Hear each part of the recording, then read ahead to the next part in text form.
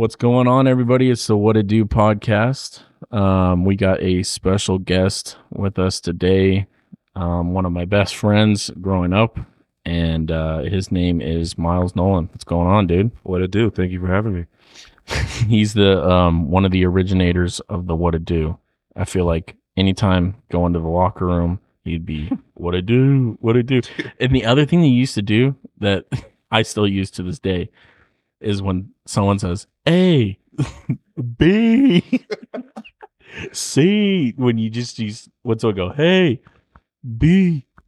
Yeah, see, I think I was a little bit of an idiot back then, but I'm glad it translated to what we're doing today. Yeah, that used to crack me up. But me and him, our story, that how we met each other, it always cracks me up because we always knew each other in elementary school. Yeah. We used to play wall ball together. You were like, I was way too excited about wall ball. we used to run it, dude. That was fun. Way too competitive, and I think that's probably where, because I think we had a class in like kindergarten. Yeah. But I didn't know you, and so I moved away in third grade to Virginia. Third grade, then I came back fourth grade, and I think that's when we started to do more of the wall ball and tethered ball and all the other sports at like lunch, dominating the entire. It was kind of hard to like.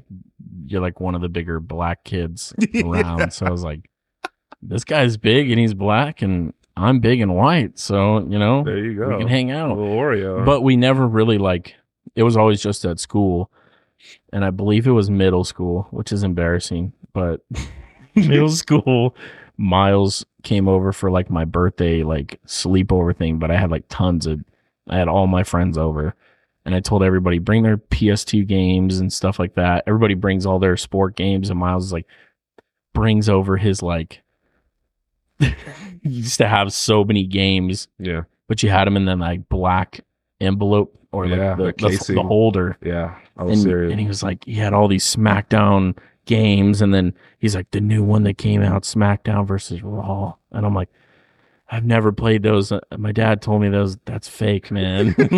He's like, yeah, it is fake, but it's fun. But it's fun. We got to play it. And I remember us playing it all night. And then I asked hey man, can I borrow it? And you're like, my mom doesn't usually let me borrow games, but I'll let you borrow it. Just give it back to me on Monday. I was like, all right, cool. And it was like a Friday or whatever.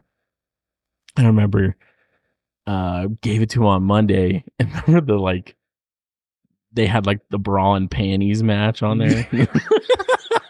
I would just say, did you try the bra and panties match out? Bro, so young doing stuff like that is crazy. Where I was like, man, dude, then you could buy the characters and they have the girls have towels on. Is like, Cody, did you actually play the game? Or right. What were you looking at here? But yeah, that's kind of where our friendship and then more we got into football and stuff like that. And I think it just became more and more of a friendship, hanging out, staying at his house and stuff like that. I know one of the things that I always bring up too is Taco Bell. Taco Bell. Man, those were the days. Our second home. We're so. And why did we stay at Taco Bell? You know what? I think obviously we were at this point. I think we're going in high school playing football, and I think we were after school. We had a certain time frame before we had to start practice, and if we were hungry, it was cheap. It was right across the street, and you'd either just go from there straight to practice, and you'd always order a bean burrito. Bean burrito with no onions, dude. No onions. No onions.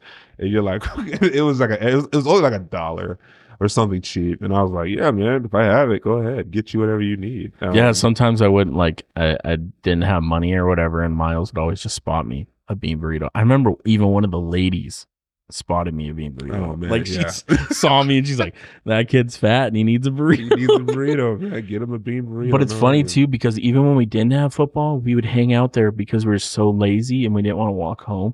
Yeah. So we'd wait for one of our parents to at least get off. Absolutely. And it was usually, I want to say it was mostly your parents. If it was my parents, it's probably really late. I'm trying to remember. But I remember we used to wait so long. Be at Taco Bell and closing that thing down. And it's crazy. We wouldn't like order a bunch of stuff, but we would just sit there, talk, hang out, and just be like, why do we continue to do this? And now looking back at it, I'm like, this is wild. But it was really our second home. So well, it's just funny. It was just funny how, and then I remember for a while there, Game Crazy was right there, so we'd go walk over there, fantasize about playing games. Yeah, the gamers, like hardcore. And just to kind of rewind as well, in terms of like when I used to let you borrow games, like it was always a hesitancy, not from me to you, but like prior to that, when I would either leave games at a friend's house or let somebody else borrow them, I'd either never get them back or they come back with a scratch or broken. And like, I feel like my weekend's ruined because going to GameStop or Blockbuster at the time was like a vacation to me. Treat, dude. It was a treat, man. It's a treat. My parents were like, all right, you get one game. And I'm like, oh, I can't wait. And WWE SmackDown Raw was one of them. So it was a prize. It was almost like a prized possession. So I'm like, okay, I trust you. And I got it back. So I was like, okay, cool. We're good. Yeah, it was funny. I just remember like you'd be like, don't tell my mom because dude, like we just got this. And I'm like, no, I understand, but I'm not going to ruin it, dude. I'm not going to ruin it. I'm going to take care of it like it's mine. I remember just all the times we'd be playing games and stuff. And like, I remember 2K. 2K was a big one that we would play. Like, I want to say 2K, we probably played the most. Yeah, later in our friendship. Absolutely. Definitely. Yeah. And I would even say NFL. Yeah. 2K5. 2K. 5, bro. Dude, that's the best. But we're going to get onto Madden. And I heard something before the podcast. Okay. He told me something. Yeah, you go ahead. And it get me riled up. Get me fired up. Yeah. But to talk about that 2K game, the 2K NFL one, that one was so much fun because it had like the interviews, I don't know, the way they used to run, the tackling, breaking tackles, yeah. Even as I love playing defensive line in NFL games. And it was like the most pure, like you can swim move this way. And like, it was so much fun. Absolutely. Now Chris Berman, remember that was huge. Oh yeah. That was a huge intro, the halftime. bro. Yeah. And then they had like the weekend, like he would talk about the weekend. Yeah. Yeah. And Absolutely. I was like, man, this highlights from other games. You're like, that didn't even play, but somehow. But I'm gonna watch these. Yeah, exactly. Yeah, that all, man. All right, so tell me the sin that you just committed. Yeah, so I just, as of last Friday, I can't remember, but I bought Madden, the new one. Hey, man, at the end of the day, I'm gonna always buy Madden. So I can't. I there's two games I'm gonna always buy. And that's Madden and 2K. I'll buy 2K. I don't care. Like I understand people, and honestly, it has like a 1.7 rating. On Madden. Right? Madden. I was like, this is horrible. It was like 2 star, like 1.5 stars, and I was like, I wonder why. Bought it, and I will tell you, like, I'm not the type of player to like. I like superstar mode, but I also like franchise mode, and so I just stick to what I'm used to. I'm sure the ratings are, differentiated on how other people play. For me, I play franchise, and so far, I'm liking the game. They've added new animations. They've done better with the, I would say the body, the physique. They have a lot more options in accessories. So I play it the way I play it, and it's not the greatest game in the world, but as I mentioned, because the NFL season's coming out, I'm going to continue to buy Madden. It's so tough. I told myself this year, because I buy them every year too. Yeah. I'm not going to fool anybody here. I buy them every year. Yeah. But this year I really put my foot down. Usually I'm like, I get it the day it comes out. Yeah. This year I was like, no. And why? Like, what was your? I don't know, man. Last year's was just so clunky. It didn't feel good. It didn't feel like I don't know. Even to like being what I love to be is the coach. Like I do the franchise mode. Yeah, and it felt like there was no added to that. There was just like nothing to it. Yeah. I like to build teams that are like horrible and make them better. Mm-hmm. win the Super Bowl by the end of it. If it takes me 5 years in the game, then that's what it takes. Yeah. But I don't know. Last year, like I felt like I picked a team and I won right away, and I was like, all right. I just beat. So just to give you a background, that's still happening. So I'm gonna tell you right now, if you buy the game, it's gonna happen again. I am on the Washington Commanders, and I just won the Super Bowl against the Kansas City Chiefs, 63-13. You telling me Patrick Mahomes only put up 13 points?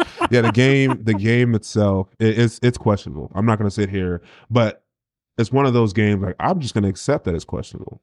I'm not gonna think they're gonna change anything drastic. Yeah. They're gonna add a couple more animations. I think the celebrations are nice. They're better. You could actually, sometimes those have always been bad. They've been terrible. But I think this year they really went like hard with like certain celebrations and dances. And I'm like, okay, some of these are really hidden. Some are like, okay, I question that. But I go into it knowing this. It's different if I expect something better. Like 2K, I expect them to be better every year. And last year, there is some changes. I'm like, this can't happen. Like I hate that.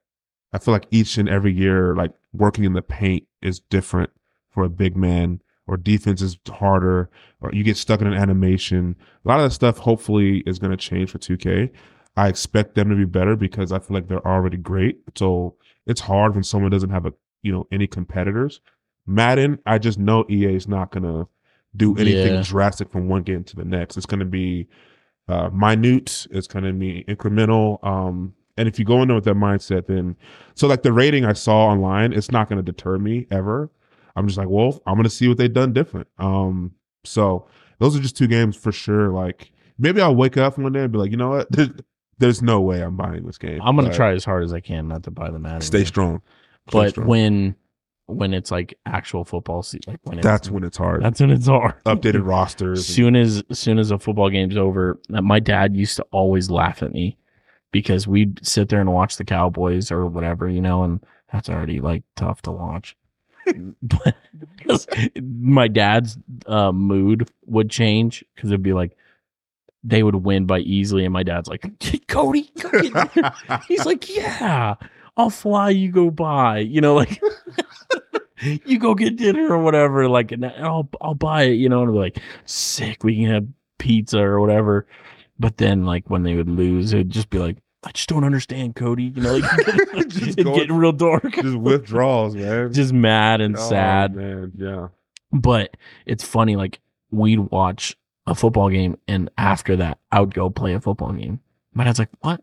Like, yeah, what are you doing?" Yeah. And I was like, "I don't know. I just got excited.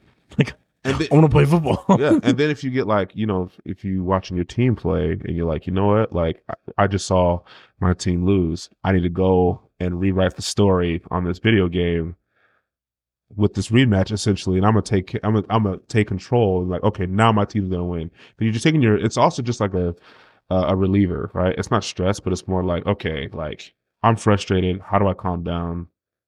I'm not saying it's gonna be Madden. I'm just saying video games in general.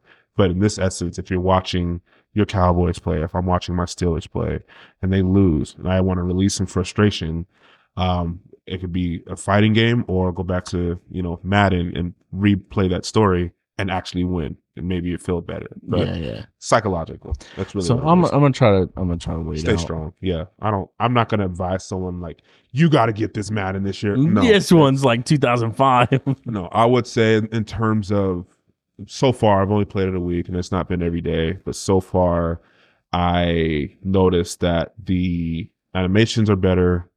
They have a lot more catching animations, hitting animations, dancing animations, celebrations. But and then what they really tried to implement was like fighting but it's too much. It's overwhelming.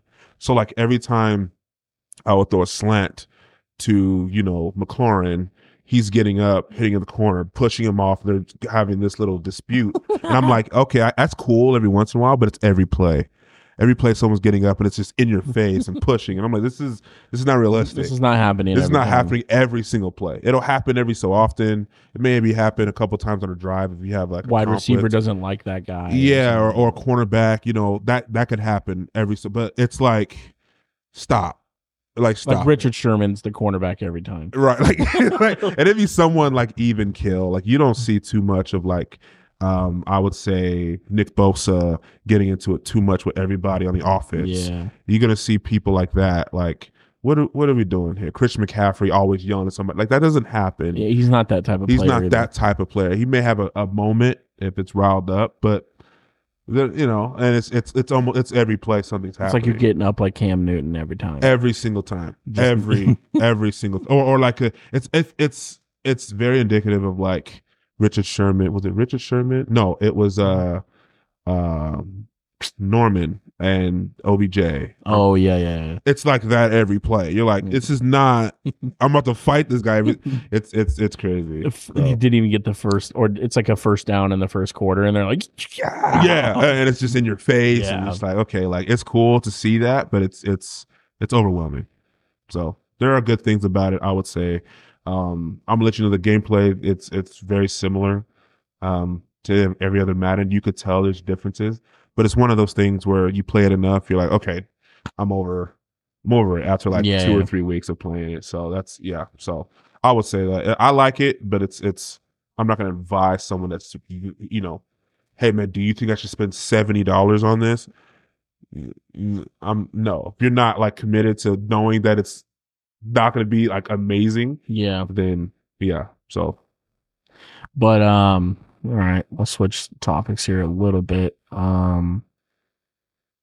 Let's go back to just you and me growing up. One thing I always wanted to bring up on the podcast was it just wasn't fair in football. It just never was fair, dude. So me and Myles, we always I always played. We're both offensive linemen. We're both hippos. Our offensive line was just, going back to it, just big. Massive. I mean, Nico, just huge. Yeah. Just filled gaps. Just never, like, as much as, like, like, Nico, man, like, he had a mouth on him, but, dude, like, I was so happy that he was always next to me. Yeah. It's a safety net. He's good. Like, if he sucked, a different story. If he sucked, dude, he was really good. He was knowledgeable of the game, and I think we had one of the biggest lines. I think average probably 350. In high school, like we combined as like 2 tons or something. Yeah, it's crazy. So, but yeah, what were you gonna say? Always, I played guard, and then Myles usually played tackle. More left side. Yeah. So that's how you knew we were the best. No, not left side, but we would always play these teams, and I'd be, always sitting there, and we'd be on the bus or something, driving to another place, and I'd sit there and I'm like, man, hopefully my guy's not like really big this week or something, And usually I'm going to have big guys like nose tackles, but they're going to be lined up on Nico. But I'm always sitting there, okay, hopefully not too big, Yeah. But we get there and I see dude practicing over there. I said, I bet you that guy's going to be right in front of me. We get lined up. There's a dude in front of me that's like 250, just 6'1", jacked, juice to the gills. Yeah, just taller than me for sure. 6'1". I think he had to be about my height. Yeah, just a man of a boy, just to check his ID. Man, child, man. And then on Myles' end, he'd have some like guy that's like 150 pounds, scrawny, soaking wet. Easy. I you go in knowing. Because obviously we watch film like the week prior, and so it's weird because every time we watch it, it's almost like, okay, this is how he does his formations, how the defenses ran, and then you see it in person, and the disparity between the guards you have and the ends that I have, and I'm like, so whenever I'm on the bus, I'm like, this is about to be an easy.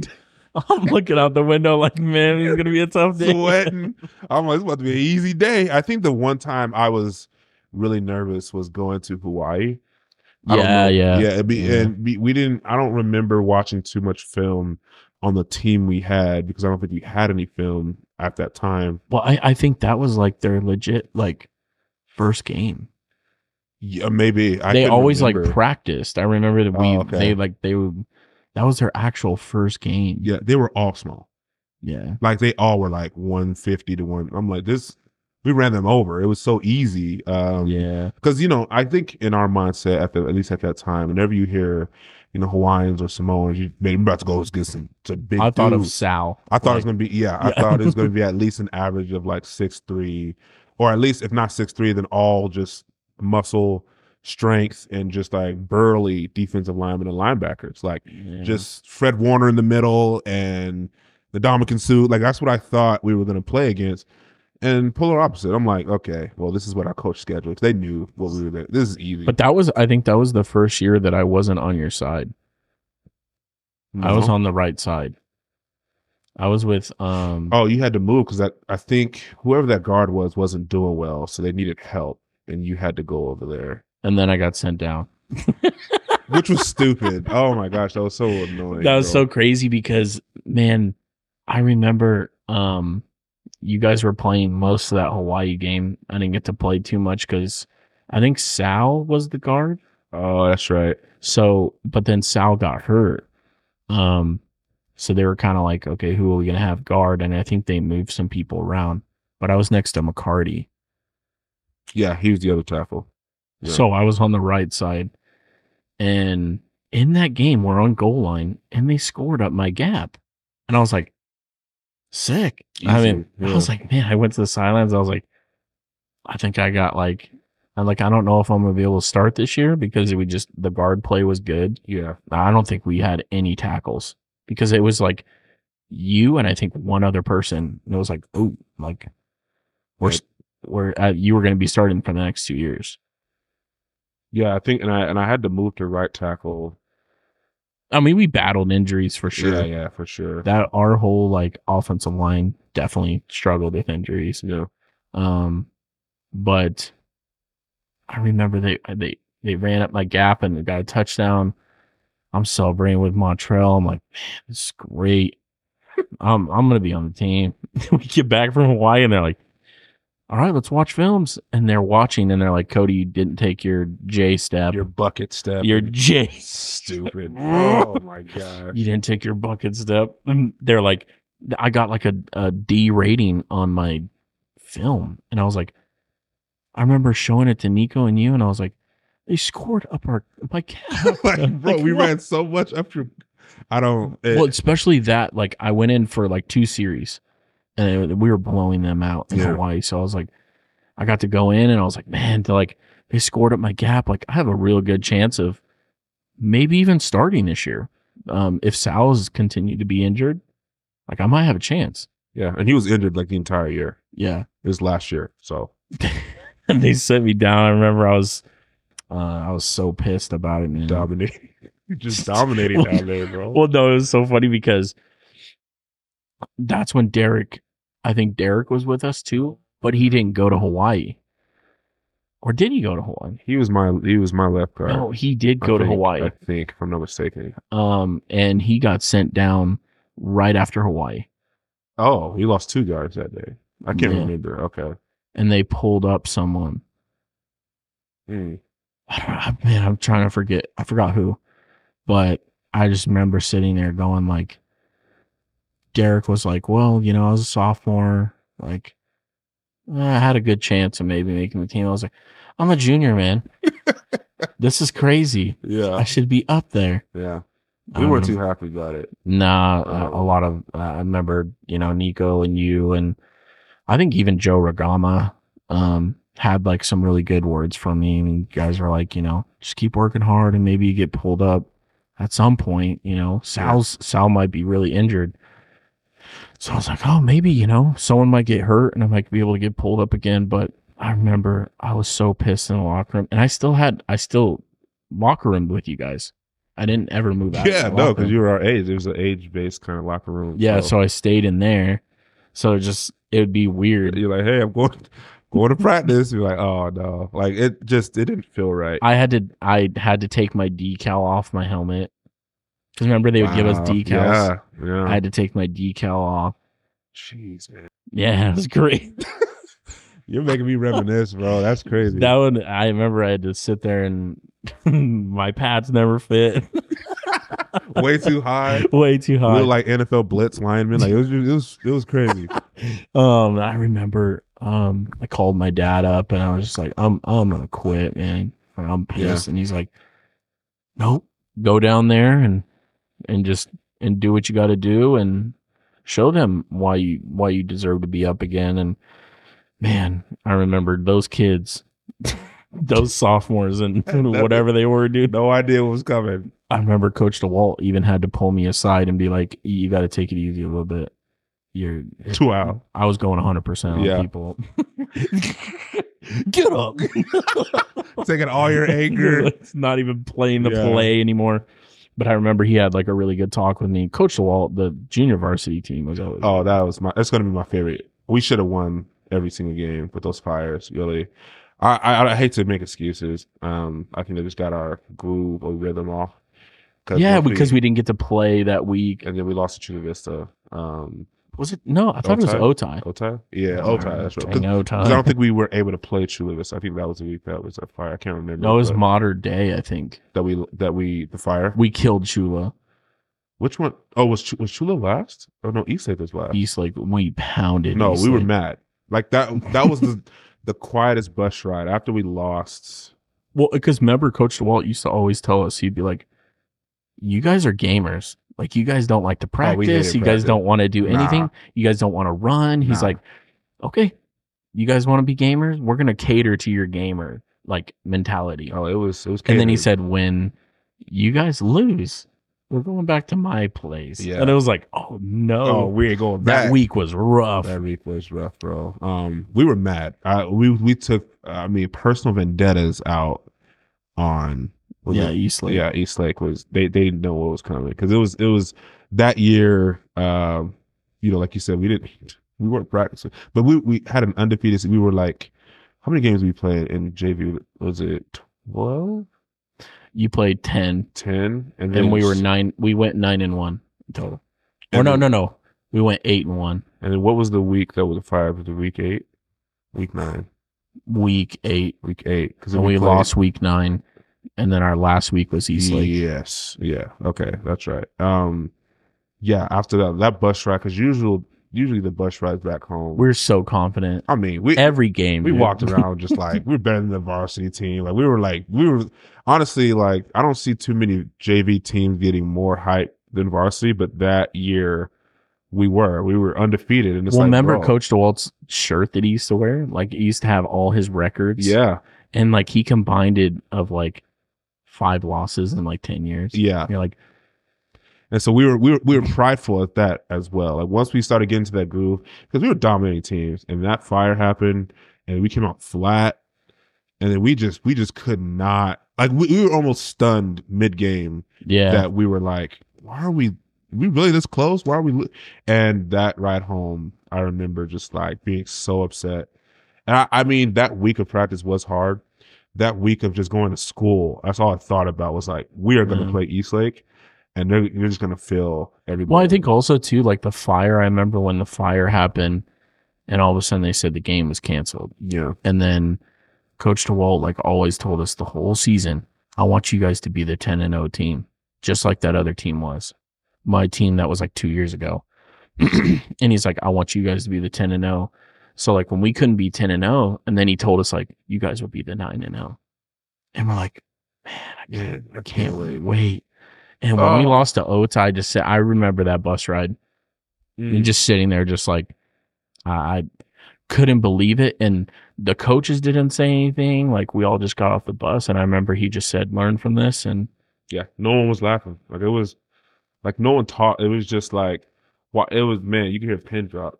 I think because we just disappointed, I feel like, yeah, everyone. Like we won it personally, and then we disappointed the coaches. So it's like we took pride in that because we knew Coach DeWalt was our favorite coach, and we knew that going in, even when we were about to go and head into varsity. Yeah, and that hurt that we couldn't do it to this day, actually. So it almost like felt like we were all hoping that at some point Coach DeWall is just all of a sudden to be like, I'm going to be the head coach of our city now. And it was just like, Oh, man. wow, you know. Yeah. I mean, his Rewrite the story. record, dude, like I could even be wrong. It could be like 3 losses.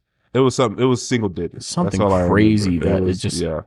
the coaching staff that he had and how he And I he think lifted. I think too. that's what you miss from like certain coaching that I always try to bring up to people is like I feel like coaching's not like just yelling and screaming at people. It's more find out what your players are good at, Listen to him. listen to them, but also don't forget you like why you made it as a coach. Because Coach DeWall was a really good coach. He loved running the ball.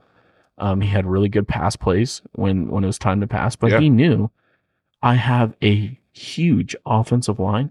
I'm going to run the ball. Yeah, absolutely. I have a great running back. We had really good blocking wide receivers. I mean, Yeah, we were like, and even too, like I remember when we'd run our wide receivers too. So it was like, you know, Patrick Freeman didn't have like the best arm, but I remember he had like when it was time to win, he just won. Yo, he was the Brock Purdy. Yeah, it was, dude. JV, bro. Like he would hit when we needed him to throw it. He'd be on point, bro. So you get it. The clutch gene ran through him. Yeah, but that's definitely something I wanted to bring up. Absolutely. The good times in football. But yeah, man. It takes me back every now and then when I think about it, but you used to just have a good old time too. But we'll segue into something that it kind of I would say it's something that's important to me, and you might think, what the heck? Like, but we're gonna talk a little J. Cole. Okay. Because J. Cole for me was I always, you know me, I was a Lil Wayne guy for like forever. I was like Lil Wayne until I die. Yeah. I'd hear and someone would be like, you know, this guy, he's better. I'm like, nah, it's Lil Wayne, The Game, like those people I would stick to. Dr. Dre. I was never really introduced to like lyrical people, rappers. I think Lil Wayne was Wayne was lyrical. He was lyrical, but he was wordplay lyrical. I think more like M. Yeah. But M is more like he can do lyrical and he can do wordplay. He's a big wide range. So so I never really got introduced to like a more lyrical. And I remember you, Ryan Hoggard, and you were like, dude, you got to listen to like J. Cole. And I was like, that's the guy with the unibrow, dude. Like, I'm not down with that, you know? Yeah. I think it was Born Center. Born Center the opposite of a winner. Used to eat sardines for dinner. Sorry. Go ahead. Yeah. Bars. I was born center. Yeah.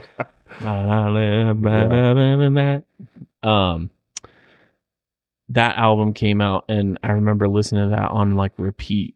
I was like, man, this guy's so good. And you're like, Cody, you haven't even listened to like his beginning stuff, like Lights Please, and Nobody's Perfect. Like you haven't listened to like any of that. I was like, man, I gotta go back. So I remember going back and listening to like Sideline Stories, and then what was some of his like EPs and stuff like that. Yeah, he would do a lot of underground, like the Young Simba and stuff like that. I go back to it now. I'm like, okay, it's different. It's different, but for the time, it was like there's nothing like that. Right. So I wanted to come up with a top 5 list that we had in mind. And it's not top 5 like we think these songs are his best songs of all time. It's more just catered to us. Yeah, favored. Yeah. And then we have some honorable mentions. I have some honorable mentions, but you want me to start or? Yeah, sure. All right, let me get them out. And not in any order. It's just not in any order. No, I got you. We're just naming them off. And kind of explain why. Yeah. Why you have that song up there. Yeah. I have Love Yours. Yes. I really like that song because it's a super positive song, and the way that he's just getting across that you can have all this money, you can have everything, but you're striving out to someone else's stuff. And he's just basically saying, just like love yours. And it's a very simple song. But I think for me, it's one of those that I'll always listen to. Good one for me. '03 Adolescence. Oh yeah, fire. That one, I don't know, man. When he paints, like he just paints a good picture in there. It's kind of like the same thing as like Wet Dreams. Yeah. He like paints that perfect, like you're sitting there and he's talking to his friend and his friend's saying like, I think it goes something like he was saying, you know, his friend was basically saying, I want to be you. Like I want to be like you. I want to be, you think you don't want to be you, but I'd rather have your life. Right. You know, my mom doesn't love me. She had, 7 kids or something. It's not 7, but it's something like that. My dad doesn't love me, and like I'm selling weed and doing this and that on the street, and it's like, but you want to be like me? Like you want to be the drug dealer? Like, no, I want to be like you. Right. I just think he does a good job at just painting a picture in that song. That one always, I listen to that one a lot. Yeah. For Your Eyes Only, which I know a lot of people are like, that was the trash album, I love the last song on For Your Eyes Only, which is called For Your Eyes Only. Yeah. And he just goes off for like 8 minutes. And it seems like it's coming. He's like basically like reading a letter from a friend that is talking about his life, and it's just like a really heartfelt, but also like a realistic, like, I don't know, this guy's basically from the hood and saying like, I don't even know if I'm going to make it to the next day. Like I'm living day by day and basically going through the motions, but tell my daughters who I was, like, and he just lays it out once again. Like I pick like 3 songs right off the bat that are just very lyrical, and you have to like, especially the 8-minute one, you might get like, oh man, dude, 8 minutes, Yeah. I'll listen to it all. So, but another one, Nobody's Perfect. I think that was like my introduction to like, because I listened to the Born Sinner album, but then I listened to, what's that, Sideline? Mm-hmm. Yeah, story. Listen to that, and then Nobody's Perfect. Like that hook is Missy Elliott, like just killed it. Yeah. I forgot what he says in that song too. That I should have wrote it down, but I forgot what he says in it. But he's talking like, no, that's not that song. Dang it. Well, might never come back. Oh, you're good. But I have to listen to it. But I think he's talking about like how he's, maybe that's Light Please. I don't try to figure out what key it is. He's talking about like he's like, oh, like with a girl in a dorm room and telling her to close the door. Yeah, turn off. Yeah. It's probably both of those songs. I'll get both of those songs. He has a lot of similarities. Lights, please. Turn off. Yeah. But that hook is always really good. And then Born Sinner. I'm a born sinner. That one, I don't know. Like, it's kind of up there with like, I kind of like paid, like Crooked Smile, and that can like almost interchange. Yeah, honestly. And then my honorable mentions, Window Pane. That one's off KOD. That one he's talking about like this kid watches her brother die, but it's more like just him. Another lyrical one.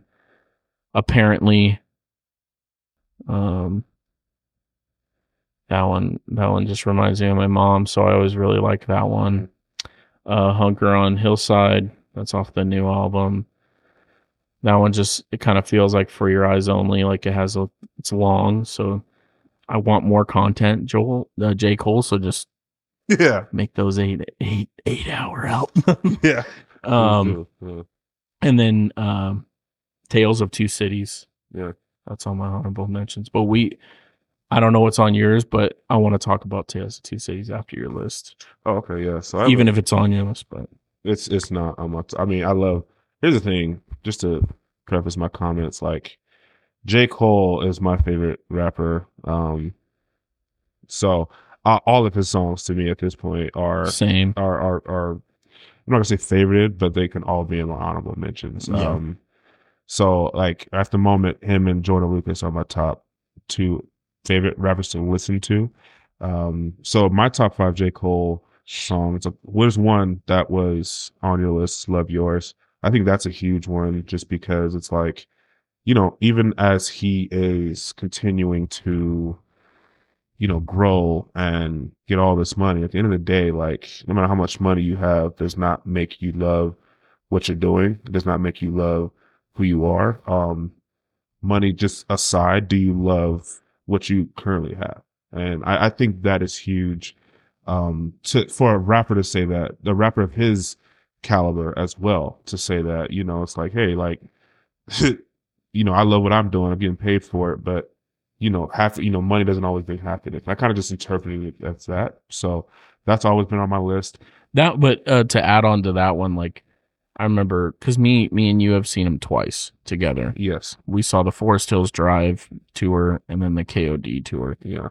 The Forest Hills Drive tour, like, I don't know, when he did that song at the end, "Love Yours," like, I don't know, it like, it hits different. It hits different. Like, it made me look at the song very differently. And like, this guy's up here talking about, like you said, like, you have to love yours. You have to love what you're doing. You have to, not because that person says it or you want what that person has. Mm-hmm. He just lays it out so perfectly. And being there at the concert, I advise anybody, like, if you absolutely have never seen J. Cole, go, man, because he sits there too. Like, he sit there and have a conversation with us and connects with the crowd. Yeah, it was personal. Yeah. It's not this like fireworks and he's not running around on the stage. KOD a little bit. Yeah. But he gets hyped, but it's not like you said, it's not like a halftime performance at an for an NFL game. Like, you're not getting all these flashing. It's him, it's his music. It's basically, you feel like it feels like a personal connection if you actually listen to J. Cole. You can feel his energy, and he also has like I'm not gonna say the pain, but he has the emotion behind his eyes, because the way he raps, the way he, I guess, moves, the way he like tries to speak to you, the way he uses his words and his hand gestures. You're like, man, that makes sense. That's deep. It's like he's real. Like, it feels like it feels real. We're getting that authentic him. You're right. It's not like he's trying to be some guy that he's not. We're getting exactly when we're sitting there watching him.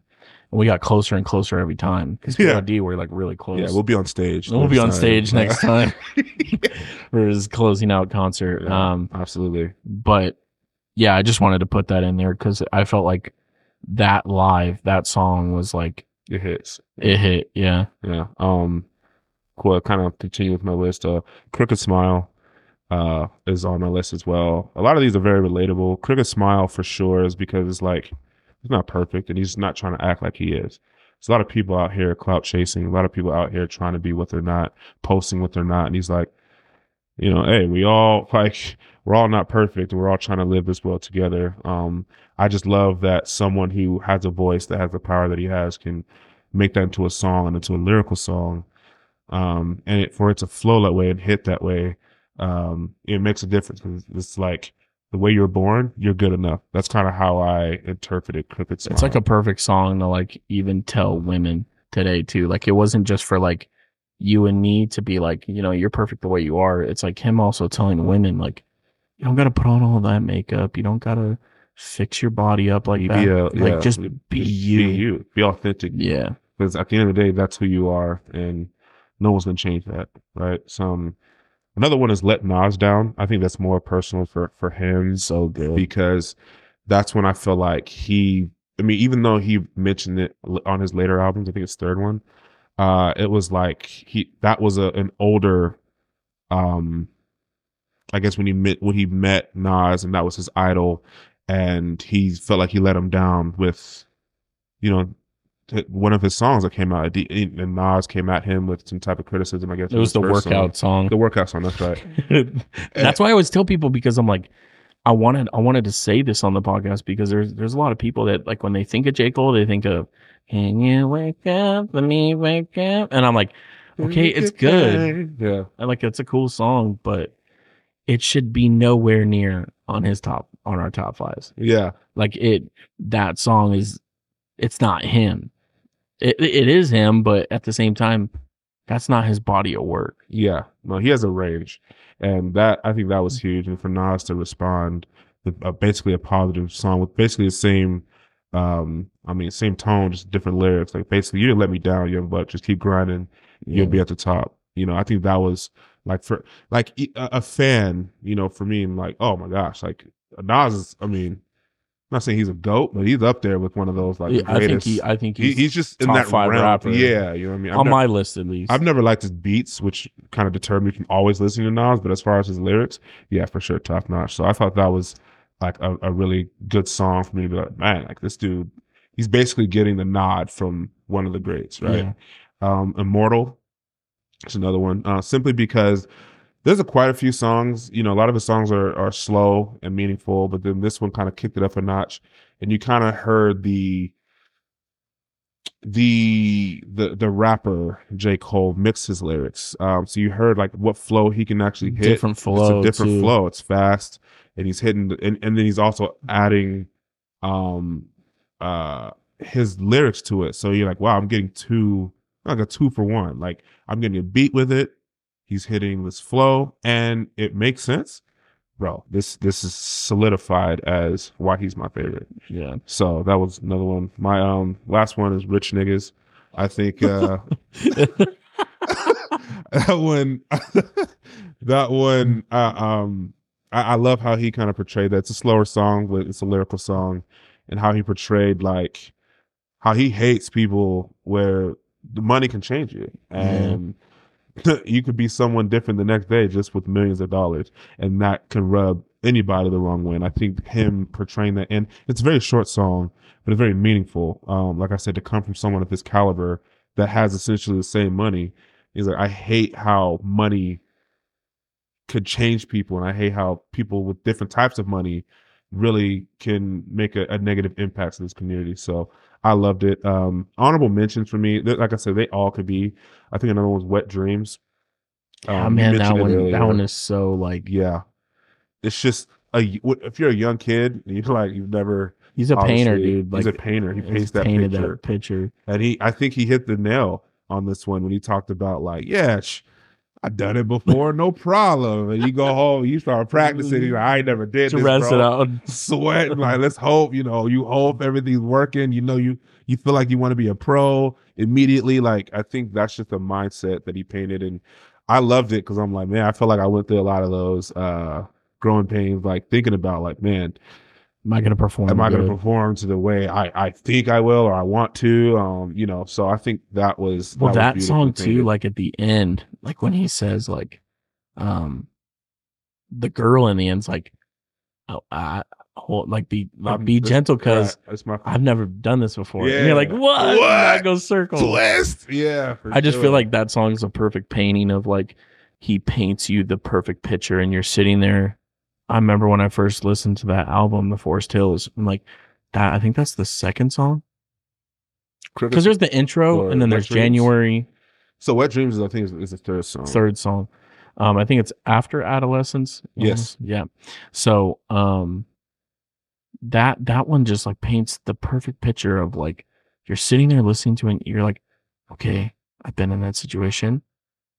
Oh man, like being in a class and looking at her, and she's like, man, she's into me. Like, yeah. All right, okay, am I going to do the right thing? I'm going to go home, I'm going to practice. And then you're finally in that situation, and you're like, okay, I've all this practice leading up to that. And then all of a sudden she's like, be gentle because I've never done this before. Yeah. And you're like, oh, this like crazy. I just felt like you just did such a good job with that song. You did a good song. It doesn't get enough credit for that song. No, not, and then not a lot of people that I find outside of like you, a couple other maybe people like that are really into J. Cole. People know him, people love him, but like I don't know anybody that like like outside of obviously with Ryan, Yeah, Ryan. yeah, but I don't know anybody that's just like not like they don't have to be its favorite. It's just like, do you listen to it?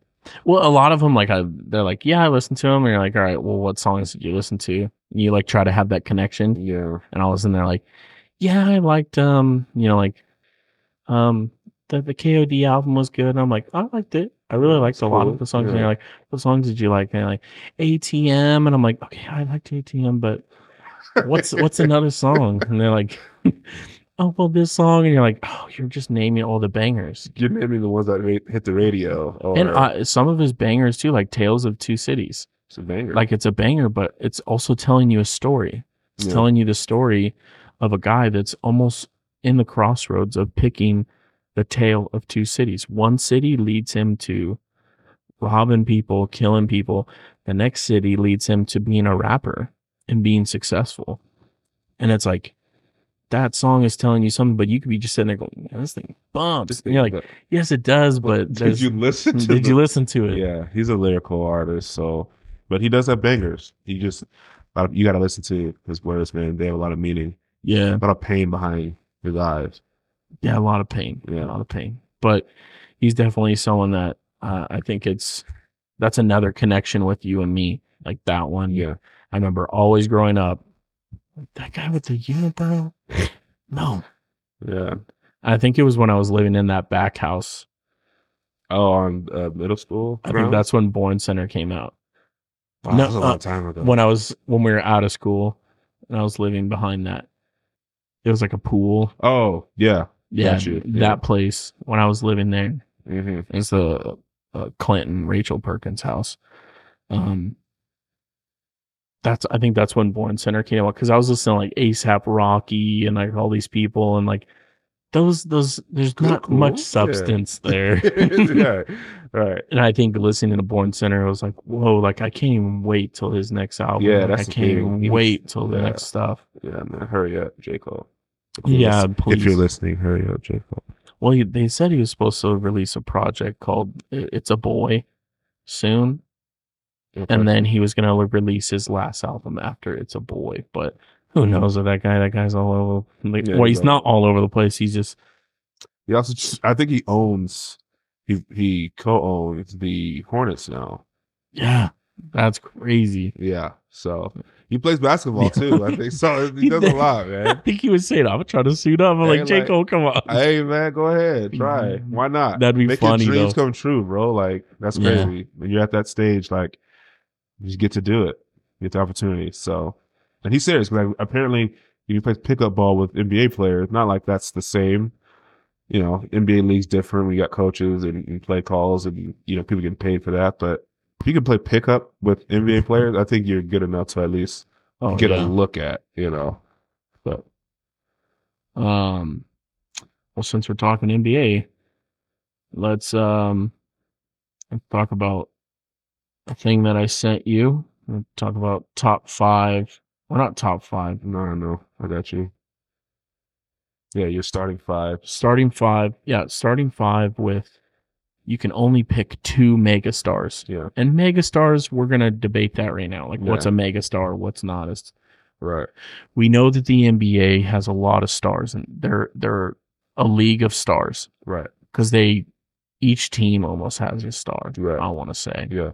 But we'll go with your list first. So my list, and let me know, like, what you think about when we obviously debate stars. My 2 megastars are LeBron James and Michael Jordan, and that was hard for me because I was torn between Michael Jordan and Kobe Bryant because I love Kobe Bryant, and the thing with Kobe is I've seen him play.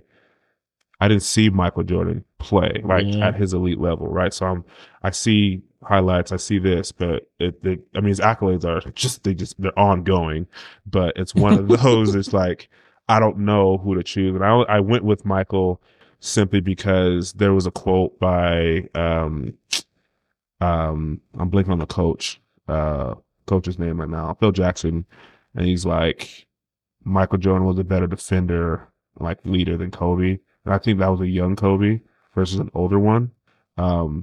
But I think with that, I was like, with this, I'll just go with Michael just because of that. But it was such a hard choice. My other three, my point guard, and this it's hard because there's a lot of things that I have with my list where people can play different positions. But point guard, I'm picking up Chauncey Billups. That's a good one, dude. That man. That's a good one. Yeah, man. And the crazy part is like because he was a star for that team. He was, but he wasn't the superstar. Because I would say the superstar of that team was probably then Tayshaun Prince, Rip Hamilton. Tayshaun. I don't think they had any. They were a team. They were a squad. But he's not even top 75 or a Hall of Famer, bro, which is crazy to me.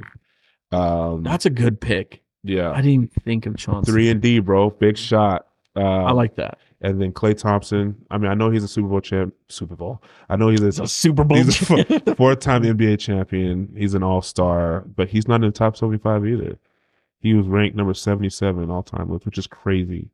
But I think for him, 3-and-D guy, right? I think he could space the floor, and in his, I would say in his prime, because now after his injuries, I'm not saying he's the best defender now, but like he can still defend. But prior to his injury, he was looked at one of the best, two guard defenders, in the league. So, and then my center, I had to find a big man because I'm like, okay, like if I'm okay, so you have Chauncey, Chauncey Billups, I have Klay, Michael Jordan, LeBron James. So far as my 4.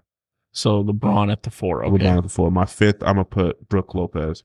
And I'm gonna put Brook Lopez simply because he has grown into a rim protector and as floor spacer.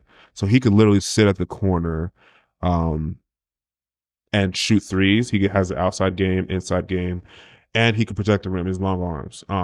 So I think with that, like, even if you're having LeBron James and Michael Jordan attack the paint, you could move.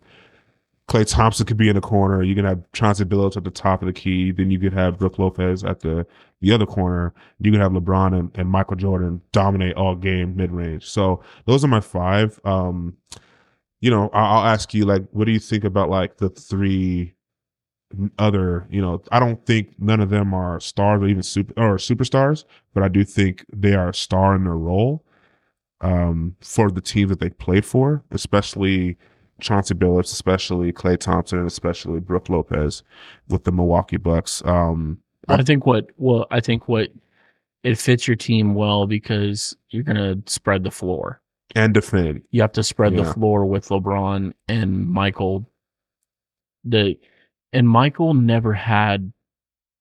Michael played in an era with big men, so it would be interesting to see him play in that offense that he's going to be able to almost have a lane and he can dish out. Yeah. He never really had that. It was more, you got to drive that hoop and you got to put it in. You only had Kerr, really. Yeah. He's an efficient 3-point shooter. So he was really he had like Ron Harper at one point, but I mean, he didn't really have too many shooters. Yeah, the whole league back then was more predicated on 2 So it'd be interesting to see him with shooters. Yeah. Yeah, I like that because I feel like Chauncey Billups is going to be able to give you defense. He doesn't need to be the scorer. Right. Klay's going to be able to hit those shots, and Chauncey's going to be able to hit shots too. Yeah. And Brook is going to be able to hit shots from the outside. Yeah.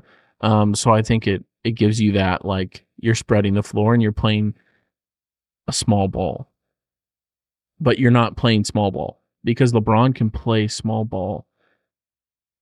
If you get what I'm saying. No, 100%. I think what I did was... It's going to be running... It's going to be basically D and 3. Yeah, what I did was I spaced the floor because my mindset, I was torn between adding Dennis Rodman. I really wanted to add him for that defense, that prowess. But what I said was, okay, if I put LeBron and if I go against... If someone has a big in the paint, well, they got to guard LeBron. He can't step out and hit 3, so they got to remove themselves from the paint, and that opens it up for Michael, for Brook, to do something in there. So it was definitely hard. I wasn't sitting there going, top 5, I'm done. Like, I had quite a few names that I wanted to put in there to space the floor and to also be in the paint. But it was one of those, like, are they a star? I was also torn between, like, yes, and I was like, well, I think I went with that just because of At a power forward, 6'9", 260, I think LeBron can handle anything in terms of a physicality matchup. And then with Mike, like, let's space the floor, have him just be in the mid range. Or, I mean, I'm sure you can step out and hit threes as well, depending on which league we're playing in as well. Are we playing in Now's league, modern era? Are we playing in the Jordan era? Because I think either way, the team that I'm thinking of, or the team that I just selected, would still do well in either era. Because now you're talking about, okay, let's go back to MJ era. Now you got a 6'9", 260 power forward. You still got Chauncey Billups, and these guys are now spreading the floor. So now they're just creating. It's like, okay, this is going to be a hard thing to stop. Modern era, same thing. Run and gun, like it's fast-paced offense, high scoring. It can compete with kind of any era. So that's kind of where I went with my choices. But I'm kind of excited to also hear about yours as well. I think where I might get a little hate. But the reason why I did it, and I'll explain why I did it. Yeah, absolutely. I went with Kobe and LeBron. Yep. And the reason why I went with Kobe and LeBron is because I think because my first thought right away was Kobe and Jordan. Yeah. I don't think they would mesh. I think they would struggle with each other because they're both very, I'm not going to say ball dominant, but they like to have the ball. Mm-hmm. And they both want the chance to score. Mm-hmm. Because I think that's where they're best at. Sorry, we're having difficulties here. Might be me.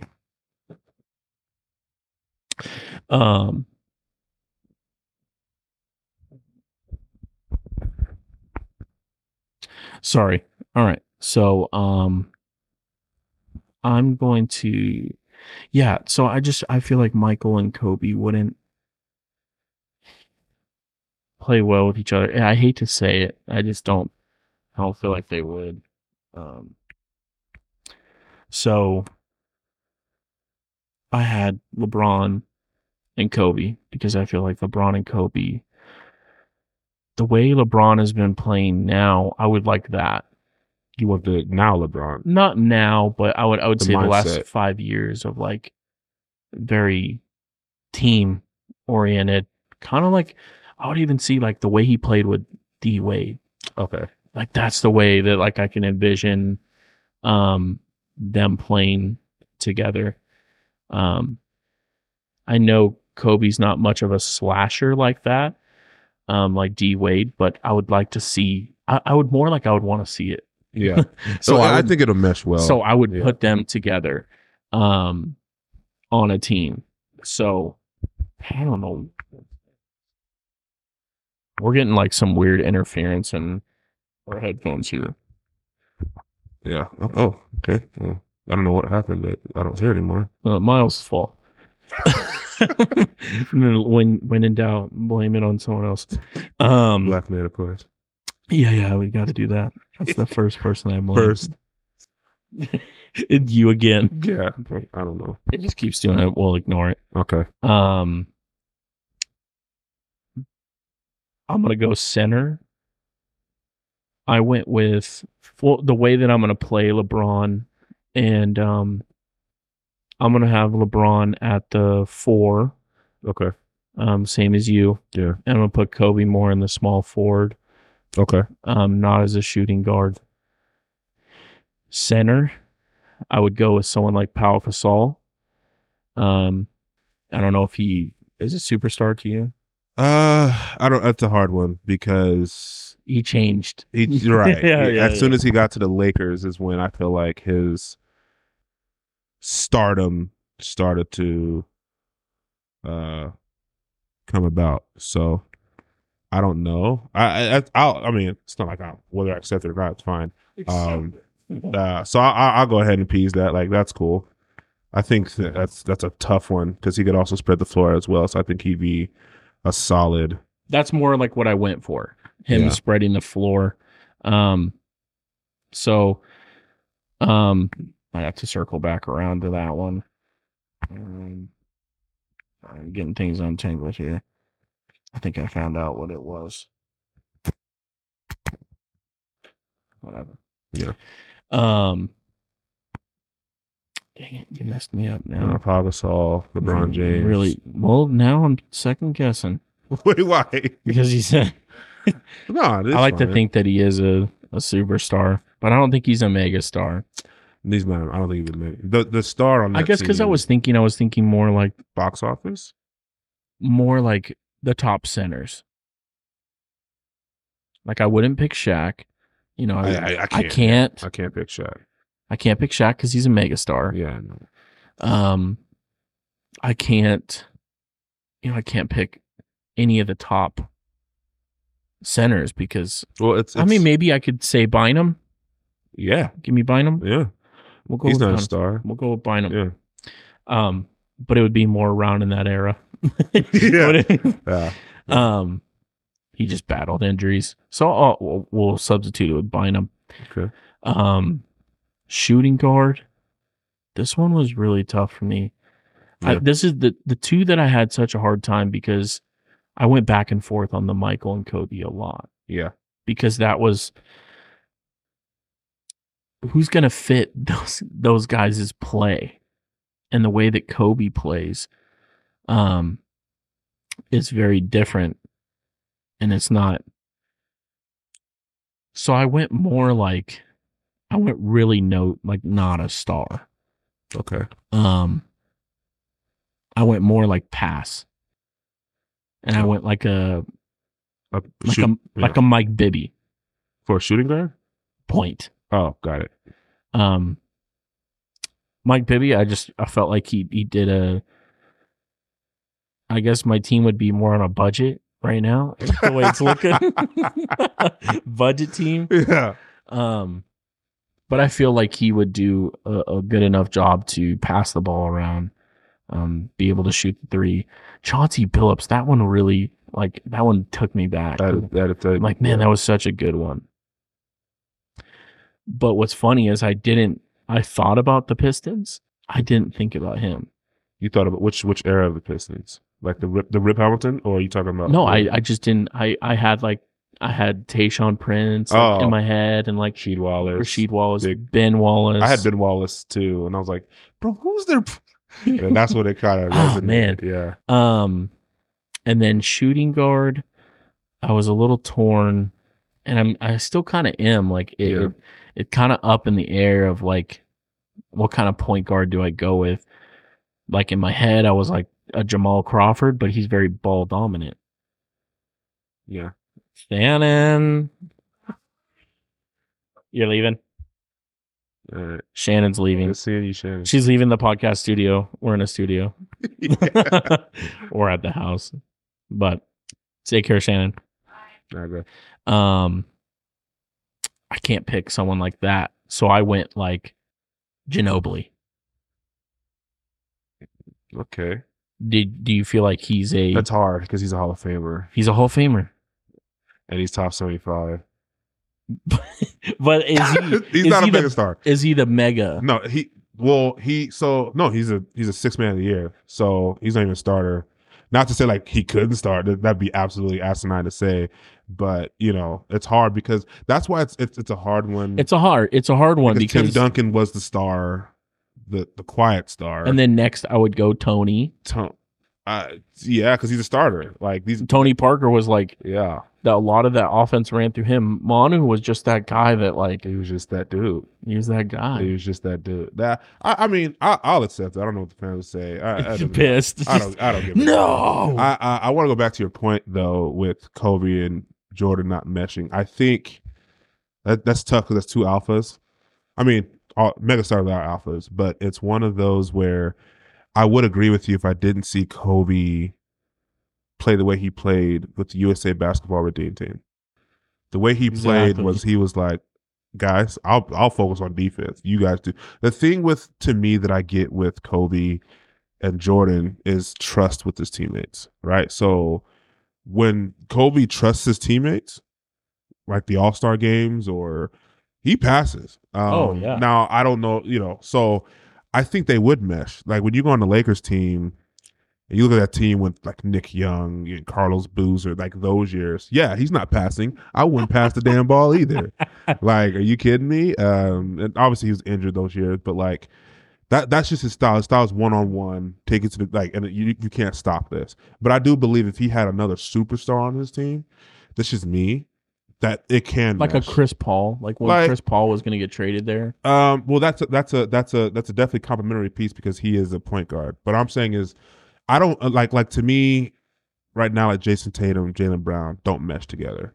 They're the same not player. Working, huh? They're the same player. Working. But obviously, you're talking about Kobe and Michael. They're two different. Yeah. Kobe can play a role. I don't know if he would be willing to take that role of like, hey, who's taking this last shot? That's what I'm saying. Like, I feel like Kobe would constantly be sitting there going, we'll let Michael take it because I look up to Michael. And hopefully Michael does the same thing. And I don't think Michael would. I think Michael would be hard. like, this is hard. my freaking team. That's hard. I think you would have these two alphas where Michael created his career off of, I'm the guy. And then Kobe went, I'm the guy, but that's the guy I look up to. Yeah. And that's why I feel like Kobe and LeBron would be such a good, you got one freaking horse in LeBron. And he's a pass first mindset. So like that's. Yeah. So it would be like, I think he would complement the Pau Gasol.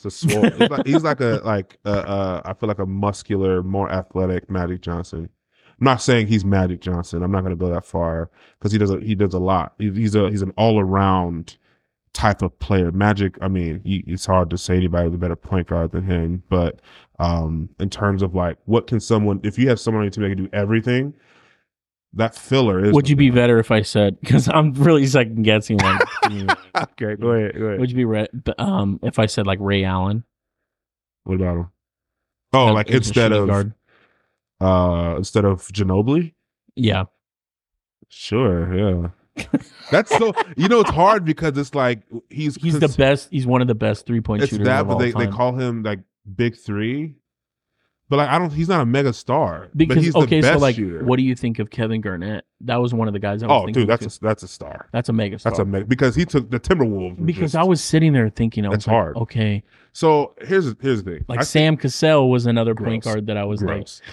Absolutely not. Sprewell though, but I don't think he's. I think you're fine with Ray Allen. I think Ray Allen was same thing with Klay Thompson. It's one of those guys like they're gonna have his ball in his hands all the time, but they're a key part. They're a key part of the success of the winning. But team. I will say this. I will say, Ray Allen. I'm gonna say no for Ray Allen because I feel like Klay Thompson's a good one. I feel like if you put Klay on any other team. I don't know. If depends on the team. Exactly. If he's the star, then no, right? He's not. And I feel like with Ray Allen, I feel like he can't lead a team. He can. He's on the Supersonics. I mean, who did they have? Exactly. They didn't do anything. But he was doing pretty well. They had what was it? Was he with Gary Payton back then? Yeah. Okay, so he had the glove. So Gary Payton left. Ray Allen was different back then than he was. Yeah, he was different. He was different. Because he has a lot more athleticism back then. He was dunking. I guess I'm just thinking more of the Ray Allen, like with the Heat. That Ray Allen would be more. I'll take that Ray Allen because I mean he was fourth. Like you had Chris Bosh, you had like I feel like KG and Chris Bosh are like that's not okay. I think KG's better. I'm not saying that. I'm talking about a tier of players that like. They're the best player on their team. So Toronto and Minnesota, like they were the best players on their team. Whether or not you consider them superstars or not, like it's kind of like as you could tell, I went really back and forth on a lot of players. It's hard because I wanted to actually I was thinking of Jalen Brunson, but I don't know where he's at right now. But that would have been fair. It would. I think he's leading into that superstardom for the Knicks, but he don't play no defense. So I had to find.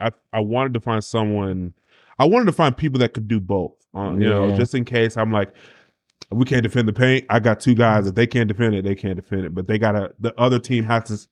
I was thinking, okay, if I have to go up against Shaq, if I'm Brook Lopez, you're not stopping him. Okay, then 6 man. Who do you got? Your 6 man? Oh, 6 man. See, what can he be? Is he a mega star? Or is he a?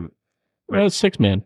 Like if they were known for being a 6 man, I would say someone that's known for like. So I just want to make sure that you're not saying put one on the bench. You're saying a known 6th man. Yeah, I mean Ginobili. That's not even. I don't even think that's Lou, dude. Lou Will. No, I'll take Lou I'll take Ginobili. Lou Will dope, but he only averaged like. or Trevor Ariza. Or I mean, nah. it's just time frame, I guess. It's time frame. I'm just thinking time You got to frame. think too, like Ginobili is a champion, though. Like it's hard because Jamal. I would have said Crawford. Yeah, he's great. He's just not Ginobili. True. But it's so hard because if you put people in situations, right? Because I think like when OKC had Harden come off the bench as a 6-man, that dude was a solid player. That's what I'm saying. If he continued to be a 6-man, wow. Like wow, and then so like, I mean, he doesn't need to be. He's pretty good. You know, that's what's. But he had to be forced into that. He went to another team, and that team should have stayed. That team was too solid. Thank you, Warriors, for changing Kevin Durant's mindset to leave. It's so wild to me. I talk about it. I think anytime it gets brought up, it makes me mad. Because situation. It's like you lost to a team that you were up. Was it 3-2? 3-1. 3-1. Yeah. You're up 3-1, and then you lose that series. The first thing you do, Kevin Durant, is sit down with those guys and go, we were 1 game away. We were 1 game away, and probably would have had a pretty good chance against that Cleveland team. I'm going to probably say they probably would have beat them. Because the Warriors should have beat them. That's tough. Because that same, I think obviously they learned from that first loss to the Heat. Not the same. When they played OKC, when OKC played, that was like, you know, it was years later or a couple years later. Yeah, a few years later, because LeBron was on Cleveland. I honestly, they would have. I think they could have because that was that the year that LeBron they came back on the war. Yeah, that was the same year they came. They came back. They wouldn't have beat that Cavs team. I think that Cavs team, honestly, to everybody out there, you may have a different opinion. I think that Cavs team was one of the best teams I've seen. Not just because they came back on the 73 Warriors team, but I personally believe that if Kevin Durant didn't go to the Warriors, Cleveland would have won at least one of those two finals. And I don't know. I just that Cleveland team was tough. They had everything. I agree with you. I feel like no, I think OKC. I think they were a better. I think they were a better team. They were solid. If they would have beat the Warriors like that, yeah, oh yeah, because it'd have been like a 4-1 hypothetically, right? Yeah, 4-1. Yeah, they would have been going in to play the Cavs. The Cavs, yeah. I think they would have got them, but I think what was so crazy about that Cleveland team is like Kevin Love was gone. Like he just looked like he's on his way out, checked out. Kyrie just couldn't hit anything, and they kind of look like, oh, we're dead in the water. But then they just have those crazy games. That's why I think if Kyrie just suck it up, you should have just stayed there. What are you doing? That team, he would. I think him and LeBron would have won more. Oh, I honestly believe at least one more. I honestly wholeheartedly agree. I think if they both stayed, because I don't think LeBron would have left unless he wanted to. I think he left because there's just nothing else. Nothing else. No, that last year he did everything. He was averaging like 40 something. We're losing by like 20. There's just no way. Oh yeah, it just didn't look good at all. Yeah, so the team that they were surrounding him with was absolutely garbage. Yeah, I think he felt like I'm not getting too much. That would have been a hard. I would say that would have been a tough one to kind of just like ride out your final years with. Man, what can we do? Because no one wants to come to Cleveland. Like people, I mean, if you do want to go to Cleveland, you just kind of want to play with LeBron because you know you have a chance. And maybe at the time you felt like the East was weaker, but like. You know, Kyrie stays, LeBron stays. You could surround a team with that. But now you win a title together, and then you have that camaraderie. But when KD just like, yeah, I'm gonna go to the Warriors. I think everybody they might have. I don't think they lost in the playoffs that year that Kevin Durant, like they were 4-0, 4-0, 4-0, and then I don't know, they probably swept the like it was like, bro, there's no team that could compete with this because Kevin Durant, like one of the greatest shooters we've ever seen, scorers we've ever seen. You have 3 shooters. He didn't have to. All right, he didn't like have to be. He didn't. Even though they said he was the best player on the team, I think that's fair. It's like you didn't have the focus. You didn't have to like go out there and score 40. Well, he just had to. He had to win the finals. Like he had to just go out there and play a good. Just finals. play. All you had to do is just play. A good finals. Because you got Curry. They're watching. Because Curry kind of has always struggled in the finals of recently, and then till recently now right, not. Right. But people argue Kyrie's better than Curry 1-on-1. I'm gonna tell you that right now. People and there's a lot of like they're not saying he's greater. Greater is different than better to me. I think greater because of accomplishments. What do you? We're saying no. I'm saying like 1-on-1, you have to guard this man. People are saying, yeah, I don't think Curry's better than Kyrie. But I'm not saying that. It's hard. I'm not saying it's when Kyrie went against them in the finals, you shut him down. I'm not gonna say that. That's a hard thing, but it's like, man, Kyrie's outplaying him. Is what I'm saying. I feel like okay, not shut down, but I feel like he did a great job. Yeah. Defending him, scoring against him. Yeah. So it was like, man, Curry was not getting the looks that he was getting earlier in that series when they beat them. Yeah. And I feel like when the Cavs started to struggle internally and they had to overcome the 4-headed monster of 4-headed. Yeah, I mean, it's crazy. Like Draymond at that time was playing the best defense he's played. Defender all day and facilitator. He was running the offense. And then who else did they have on that team, dude? Who cares? That's all you need. I felt like they had another center. It wasn't Bogut, was it? No, he was the earlier years. Yeah, I can't remember.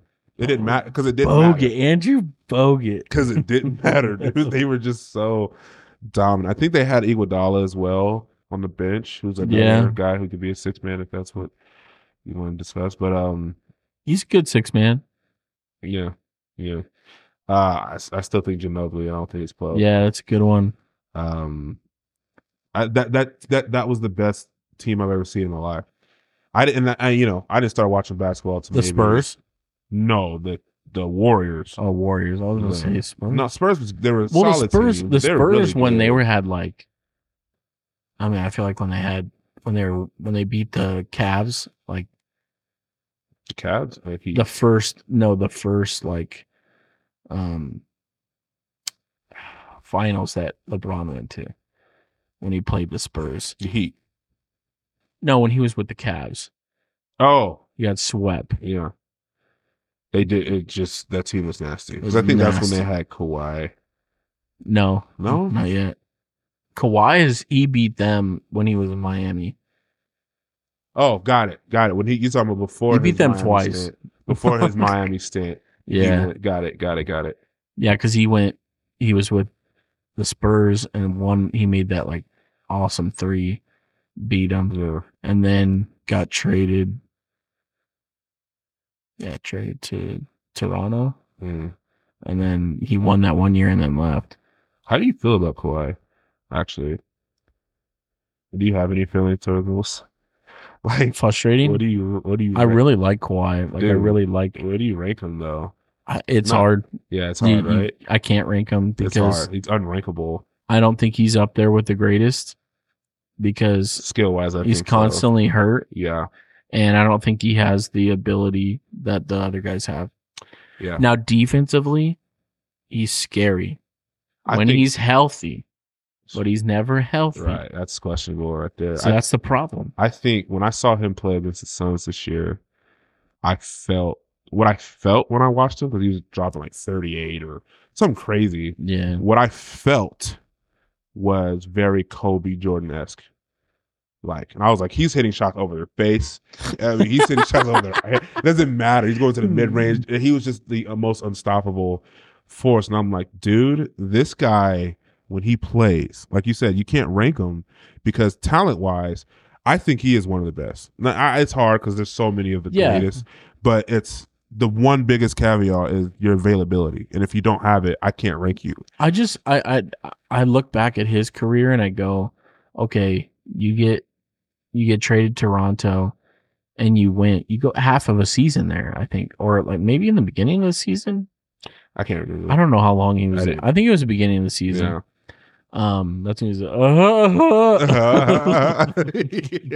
was it's so bad, man. Oh man.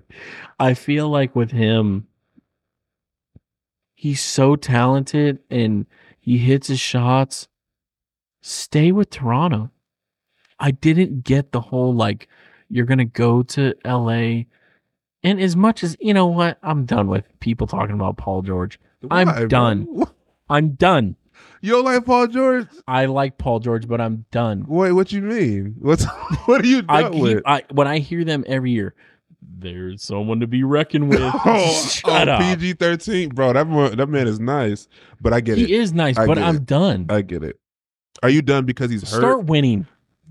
See, that's the thing. When they on the floor, they're like 70% win rate, but like they're never on the floor together. Like no, I'm with you. I get it's getting really old. I get you because I love PG. Speaking of PG, a lot of these players now, when they ask, "Hey, who's the GOAT?" A lot of them have been saying Paul George. Their GOAT is Paul George, and I'm like, I don't think they're understanding the question. What are you talking about? So like, what? Brandon, you know who Brandon Miller? You probably don't know who Brandon Miller. But he was a second round pick out of Alabama. He went to the Charlotte Hornets. Was he a point guard? Nah, he's a small forward. Okay. They asked him who his GOAT was, and he said Paul George. And they were like, why? Wait, what? And so I forgot who else they asked. And somebody else said Paul George. And I'm like, I don't think they're understanding the question. The question isn't who their favorite player is. It's who's the GOAT. And I think they still don't waver and they say Paul George. And it's because it's a style they try to emulate. So if you watch Brandon Miller for the Hornets this upcoming season, he a lot of his game is predicated on the style of Paul George. And I think Paul George, like he's skill set. Oh my gosh, defense, everything. Yeah, that's what you'd want in a player. But I want availability. I'm so tired. I want availability of them talking about it. Well, he also said, "Hey, this year I'm coming." Like, stop. Do you not believe in? Just do it. Do you not believe in the Clippers? I want to see them get to as much as people are talking. Man, they're the LA team. Shut up.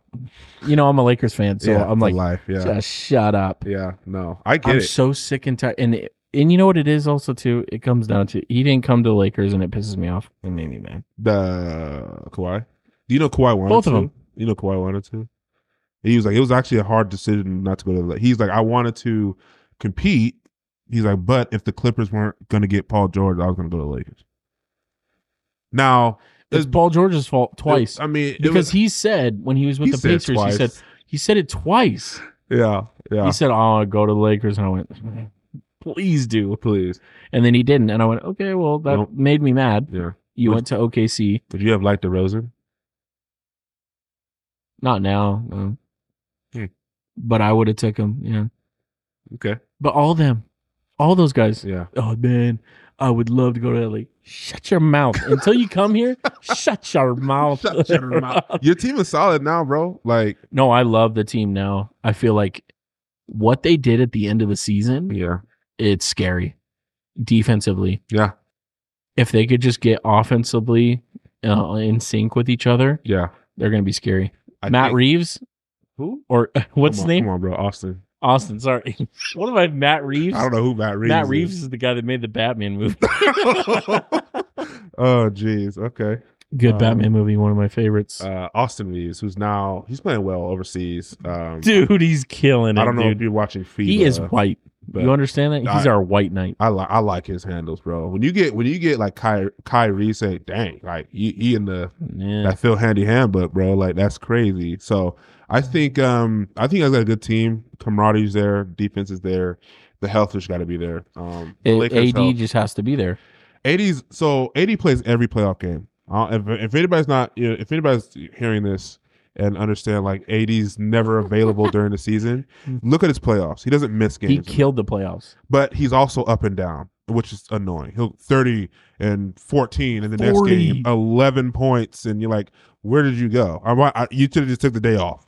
So I think the biggest thing if you're a Laker fan is that LeBron James needs to be healthy. I know a lot of people didn't believe he had a tendon tear in his foot that he's battling through, but hey, he just didn't complain.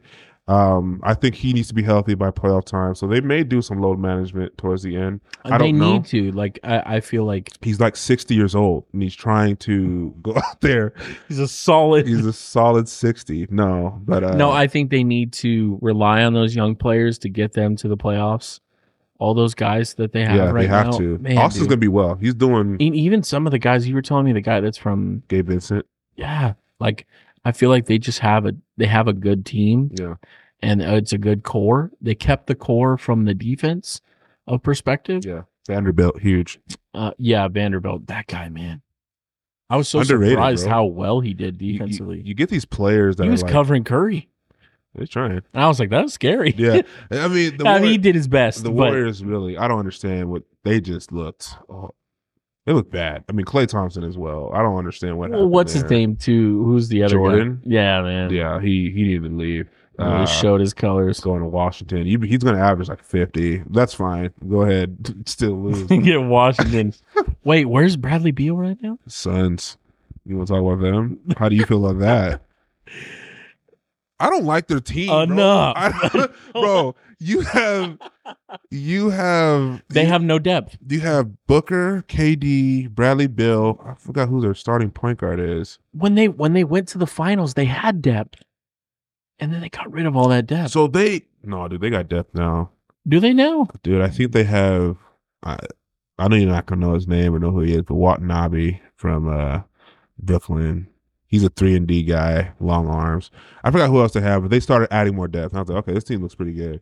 I just don't like that they. I don't know how you feel. Like I like Bradley Beal when he was with Washington. Enough, no. But I just don't know how he's gonna play with the Suns. I don't see that team working out as well as people think. I think Kevin Durant was with his injury history.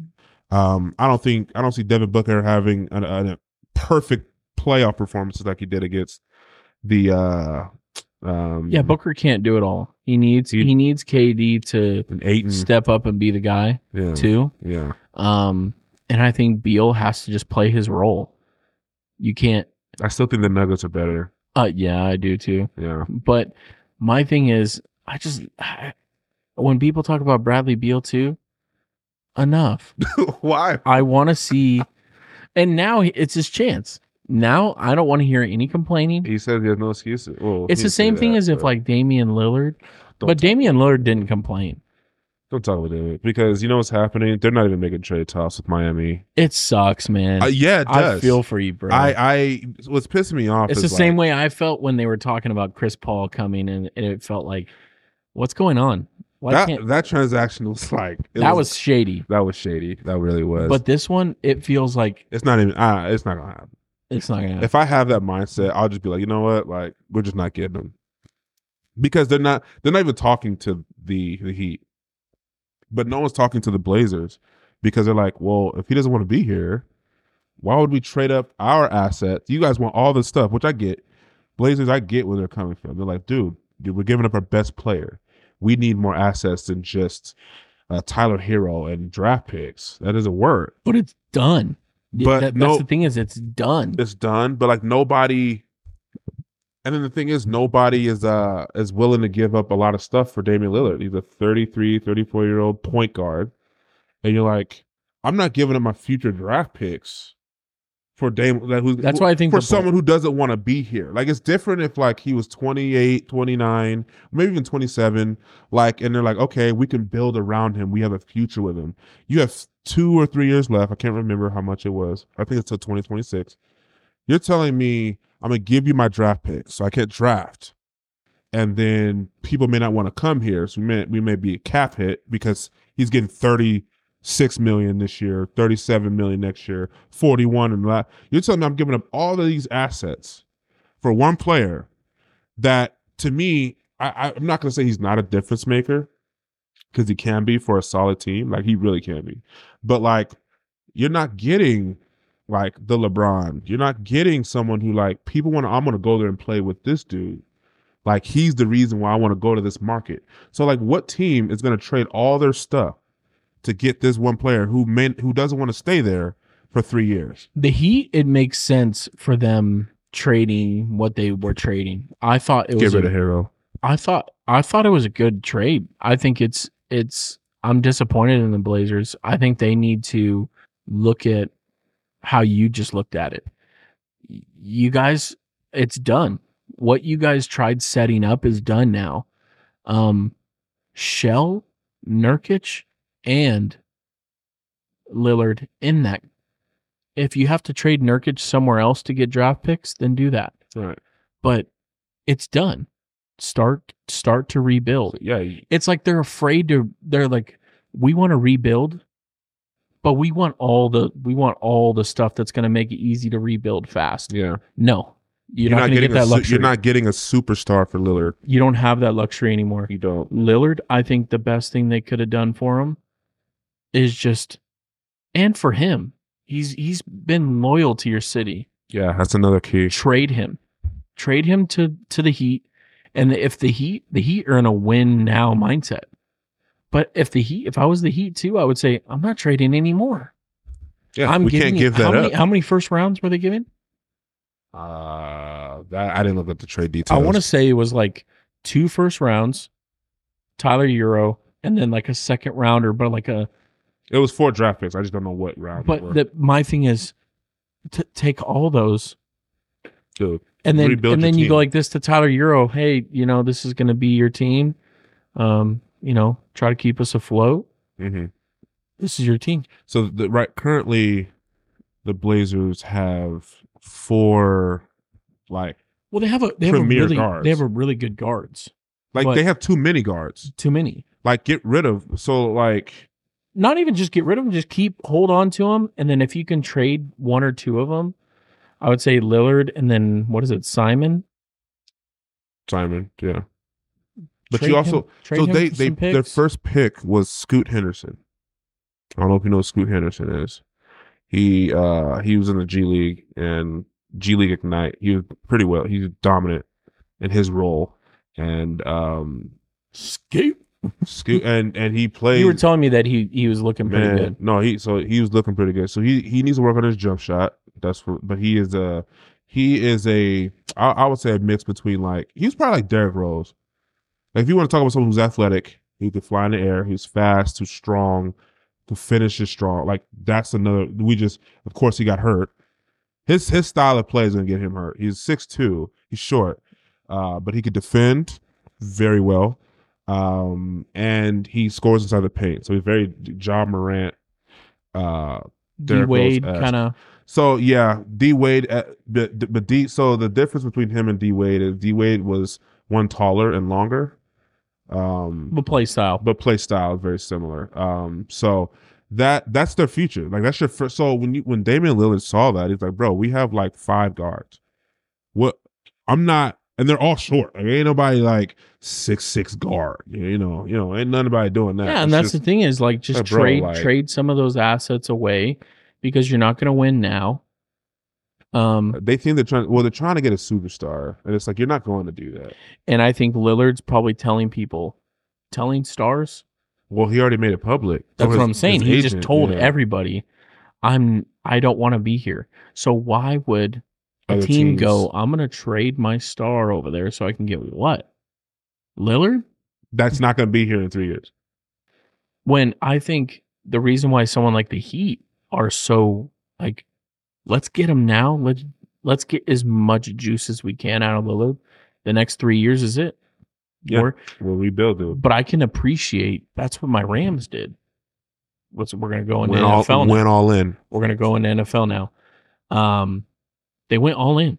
And at first, I was really scared because I was like, man, we're trading away a lot of draft picks. We're trading a lot of assets. I'm really scared. Yeah. But then we won a Super Bowl. Went all in. And then even after, I found myself getting mad because I was like, man, dude, now we freaking suck. But then my dad's like, they went all in and they won. They got a Super Bowl. You got both. to see your team win a Super Bowl, and I was like, you know what? I look at it different now. Right. I'm like, man, like I'm happy that my team went. We have all this talent, and it's only going to be here for 3 years. Very short time. Yeah. So we need to win now. Mm-hmm. And I feel like not enough teams do that. Not enough teams go, okay, what do we got It's here? not likely to happen. I think it's just like the possibility of like we're going all in this 1 year. It's hard to give away a lot of good assets, draft picks. Definitely in the NFL to give away a lot of draft picks. Mm-hmm. Like how much they gave for Ramsey and stuff like that. Mm-hmm. It was scary. Or the 49ers for Trey Lance, but that didn't work. So, all right, let's go into Lance, man. Yeah, that just happened yesterday. Yes, it did. I'm not a Cowboys fan, so I'll ask you. How do you feel about it? To me, there's only two ways or two reasons why this move, or why Dallas did this move in my head. It's okay if Dak doesn't work out, like we're gonna, result to Trevor Lance being that backup. You think he's gonna be a good backup, or like I think better backup than Cooper Rush for some reason. He played well when Dak was out, but they're like, okay, cool, we can have him as a backup just in case Dak doesn't do well or gets hurt.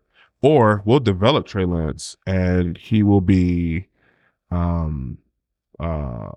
future, if Dak doesn't work. There's no really good news on Trey Lance. All I've heard is people talk kind of trash about how bad he's developed, how like non-starter, how non-NFL ready he is. Like, and the 49ers gave him a chance, didn't work out. They traded up so much to get him at the first pick. For them. So I don't know what that means for Dallas, but I thought it was a really, really weird move. I thought they would go for a running back. I think they wanted Cook really bad. Mm-hmm. I know they were talking to Cook, and when he decided to go to the Jets, I think it was they kind of sat back and went, okay, we didn't get what we wanted in Cook. I think what they're seeing right now is they're getting scared.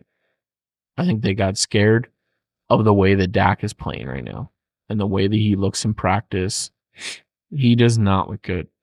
From Dallas, like news reporters and stuff, they're saying he looks bad. He's fighting with teammates. He's not doing well. Oh, really? Yeah. So it's like, I wonder if, because there's one thing this season with Dallas that I take from it. This is it for McCarthy. McCarthy or Dak? I think it's McCarthy. It's McCarthy's team right now, and I think Jerry Jones went, you got one more year. You got one more year to do what you want to do. Hire your coordinator. Kellen Moore went somewhere else. He went to the Chargers. You hire your coordinator you want. I want to keep, what's his name? The defensive coordinator, Dan Quinn. And I think what might happen at the end of the season, Cowboys don't go to Super Bowl. Cowboys, it's Super Bowl or bust. You think Super Bowl or bust, or NFC Championship or bust? I think it's Super Bowl or bust. Appearance. Oh, okay. I think they need to get to the Super Bowl, and I think they need to for McCarthy's job. Which would be crazy to see a coach get fired after a Super Bowl appearance. Like, it'd be crazy. But I feel like right now McCarthy is in the hot seat. And I think he's sitting back and going, what if Dak starts playing really bad? What if he starts really screwing up the season for me? Yeah. What do I do? Yeah, but Trey Lance is the answer? That's where I'm confused. Well, no, I don't think there's much on the market. And I think they're sitting back going, okay, how much can we get for Trey Lance? A 4th round pick? That's nothing. There's no risk there. Mm-hmm. What's the risk?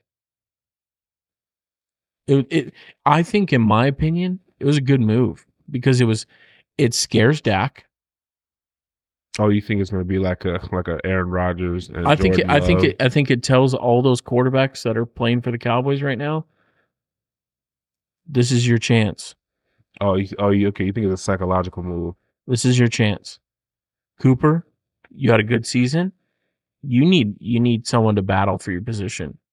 You could, and it could happen like this too.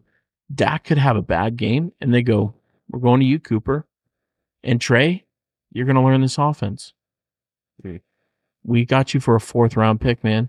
You used people trade. This team traded up for you.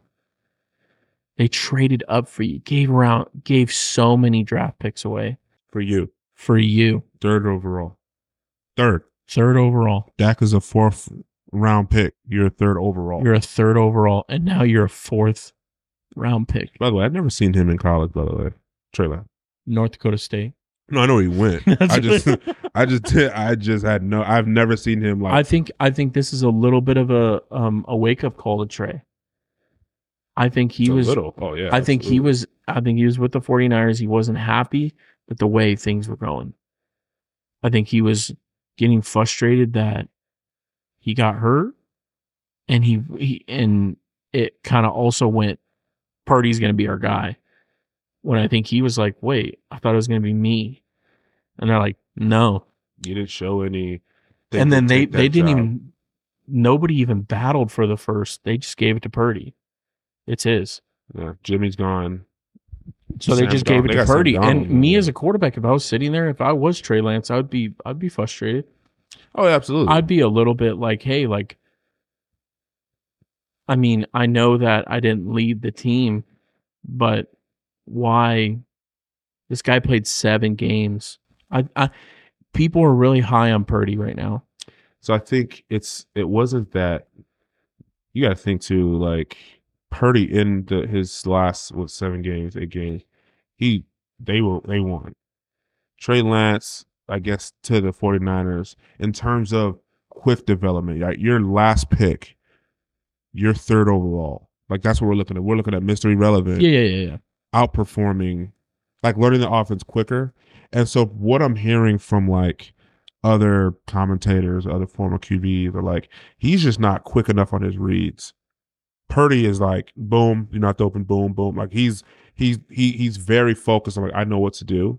And he has a grasp on that offense. And he has a command with leadership. That's what Trey Lance was lacking. And Sam Darnold, who they got, is now like people are saying, well, he could be the starter as well. So when you have 2 guys, and Trey Lance is like, well, I'm here. They're like, yeah, but you're just not there. You're here, but you're not here. Like you're not better than the first 2. So we could trade you, or you could be the 3rd string quarterback. Yeah, I think it's wild. I think it's wild that they're giving the keys to Purdy. Yeah. What did he show? I understand.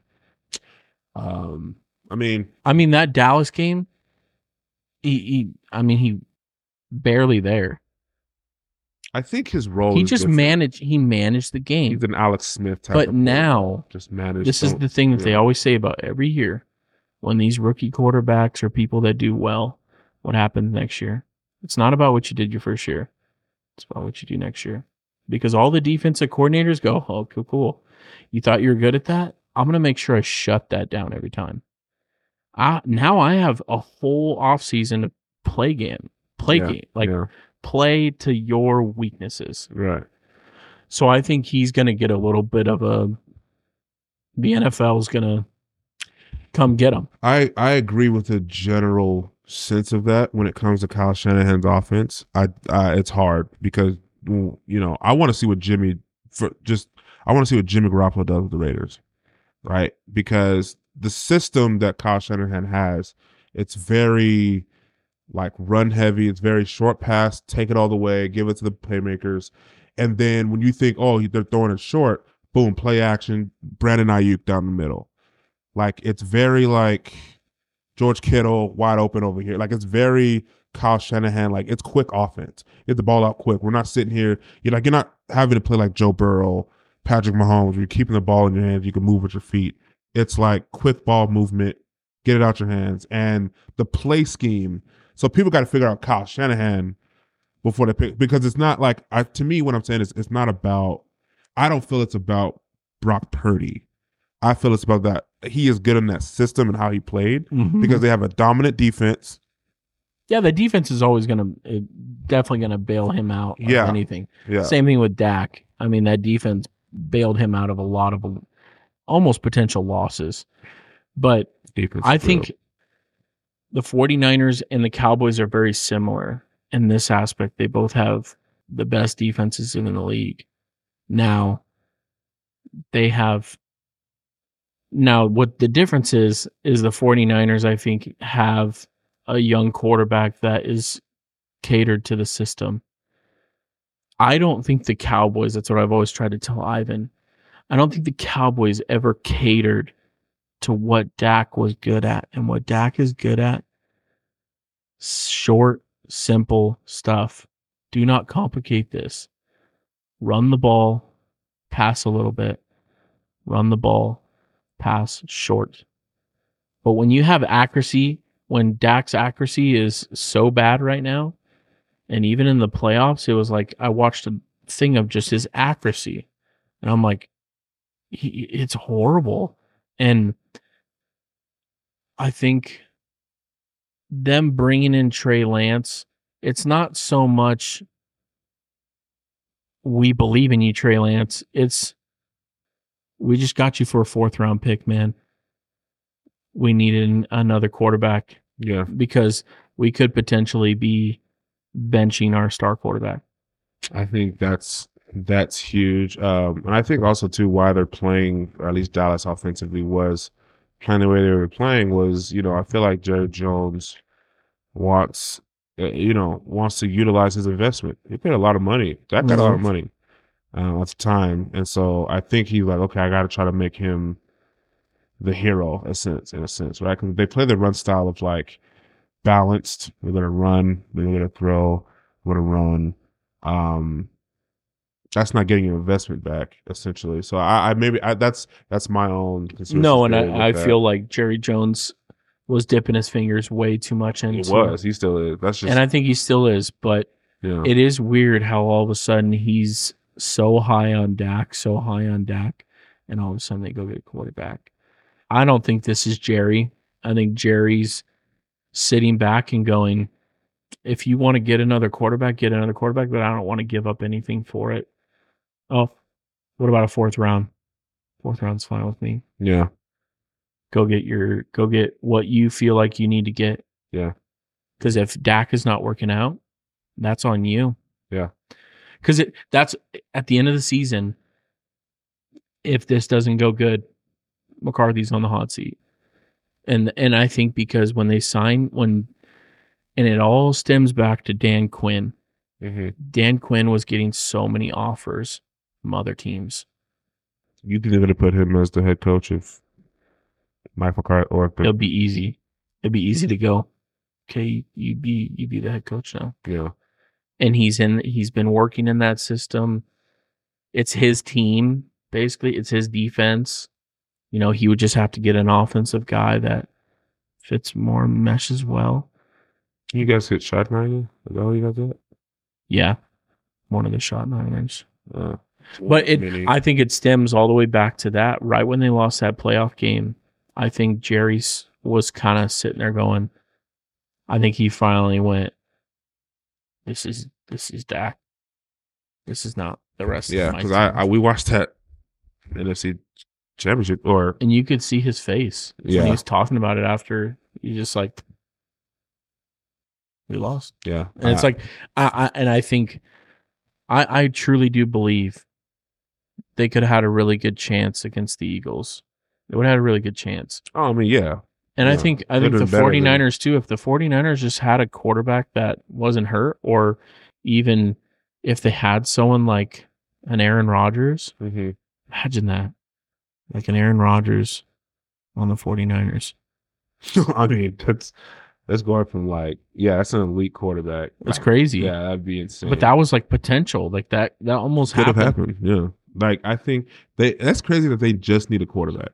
Like you just need a solid quarterback. Because if you look at the rest of their team, their offensive line is stacked. They can They run the got good ball. wide receivers, great defense. So I think the 49ers are just hoping that, hey, we're finally going to hand the keys to the guy that we want to hand the keys to. Mm-hmm. And what they need to do with Purdy is just not put so much on his shoulders and go, hey, listen. I think they want to open the playbook. And that's why they wanted Trey Lance, mobile. Yeah. And I think you just need to, I think Trey Lance is there for the Cowboys to make McCarthy. I think that was McCarthy's decision. I truly do believe it. Okay. I don't think it was Jerry. I think Jerry loves Dak. Oh, too much. But I think he's also realizing I'm spending so much money on this guy that is not winning me playoff games. He's not getting me to the one that I want to win. Yeah, I think that's the hardest part, like playing for the star. And the surprising news I wanted to tell you is that I wanted to like root for the Cowboys this year to see what that feels like. Watch them. No, seriously, no. Like really root for them and watch them. And you will see the because when we talked in the divisional round when they played the 49ers last year, your house, my house, and I watched it with you, and my mom's a 49er fan, so I was going for them, and I can honestly say Dak lost that game. I'm sitting there going, wow, bad decisions, bad throws, like terrible play call at the end with Ezekiel Elliott at center, but we're gonna get that's another story for another day. But I told myself, I was like, man, like Cowboy fans, I don't know too many. Like there's a lot, but I don't personally know too many Cowboy fans. But every time you run across them, it's every year like this is our year. It's a delusion. So I'm like, I wonder what that's like. And so I just catered back to this. Must have been like when we had the Chargers and we had Daniel Tomlinson. Everybody was like, this is our year. This is our year. Now there are ones that are realistic, like you, Ivan. They're like, okay, we know Dak's not it, but it's like we have everything else, and Dak is, to me, like from an outsider's perspective, Dak is a competent QB. And I feel like if he's not in the system of Dallas, kind of like playing in like Los Angeles with the Lakers, just like that pressure is not on you. So I feel like if Dak was on the Buccaneers, the Saints, or another team that's Tennessee Titans, I think we'd be like, this dude's pretty solid, bro. Like, here we go. That's my personal belief. But this year, I think I want to root for the Cowboys, just to see, like, okay, because I don't understand. I do watch Dak, and I'm like, man, that's a terrible play. This is bad. But I'm like, man, all season, this guy winning record, great stats. This past year, no, he threw like 15 interceptions. Yeah. It was horrible. But so it's not a good thing to hopefully he'll bounce back this year. But that defense, man, it's just so elite. I don't think like there are some other holes in the Dallas's game. I mean, their offensive line, they were beat up all last year, but to be able to get to where they got, I mean, it was pretty good to get to that point and almost have a chance to go to the NFC Championship game. I just, when I look at the NFC right now, I don't see. There's only 3 teams that I see. 3 teams. Yeah. Cowboys, 49ers, and Eagles. That's it. And I see the Eagles on top because they have that offense. And their defense just grew even more.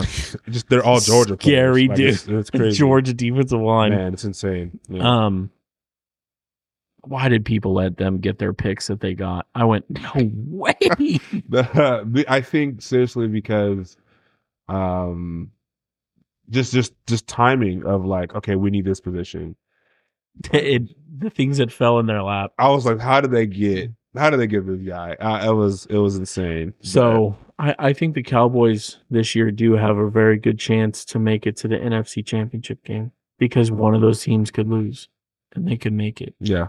But barring injury. But I don't want to blame one guy for a whole team that loses. Right.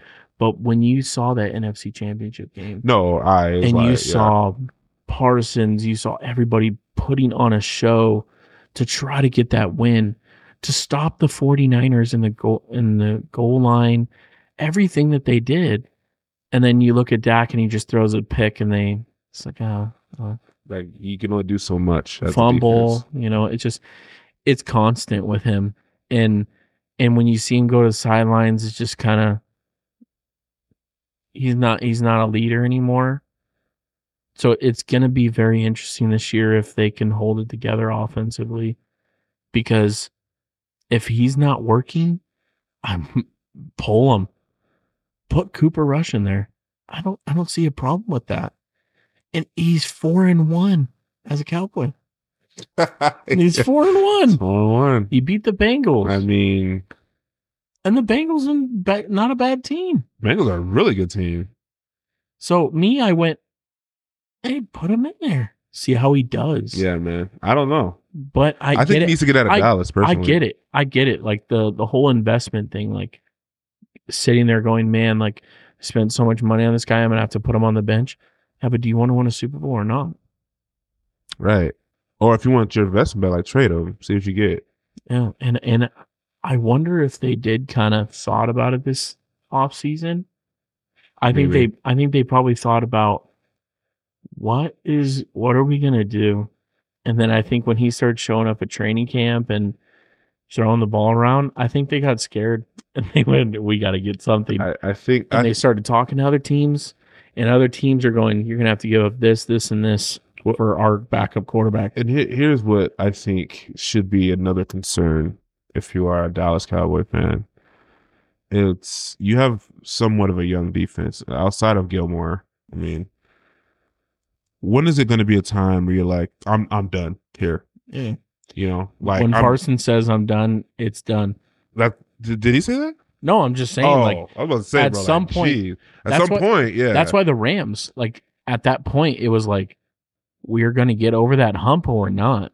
Yeah. So we need to get those guys and go all in. Go all in. And they went all in, and they got the guys that they needed to win the Super Bowl. Yeah. Plain and simple. And I think the Cowboys, they've made a couple weird moves where I was like, questionable. My thing, when Hopkins was out on the thing, get him. Why not? Yeah. Why not? I thought Jonathan Taylor too. Yeah, and Jonathan Taylor, they're talking right now. Yeah. That's one. They said the teams that are interested, and they said them all, and Cowboys were one of them. But they said there's 2 teams that offered already. Mm. And the Colts are kind of weighing their options. But give them everything they want. Oh, we want draft picks. We want this player. There's just some players that are untouchable, and we know those guys. I think everybody in their organization knows they're untouchables. But what do you want? Right, let's hear. I want to win. But you're not getting Parsons. You're not getting Diggs.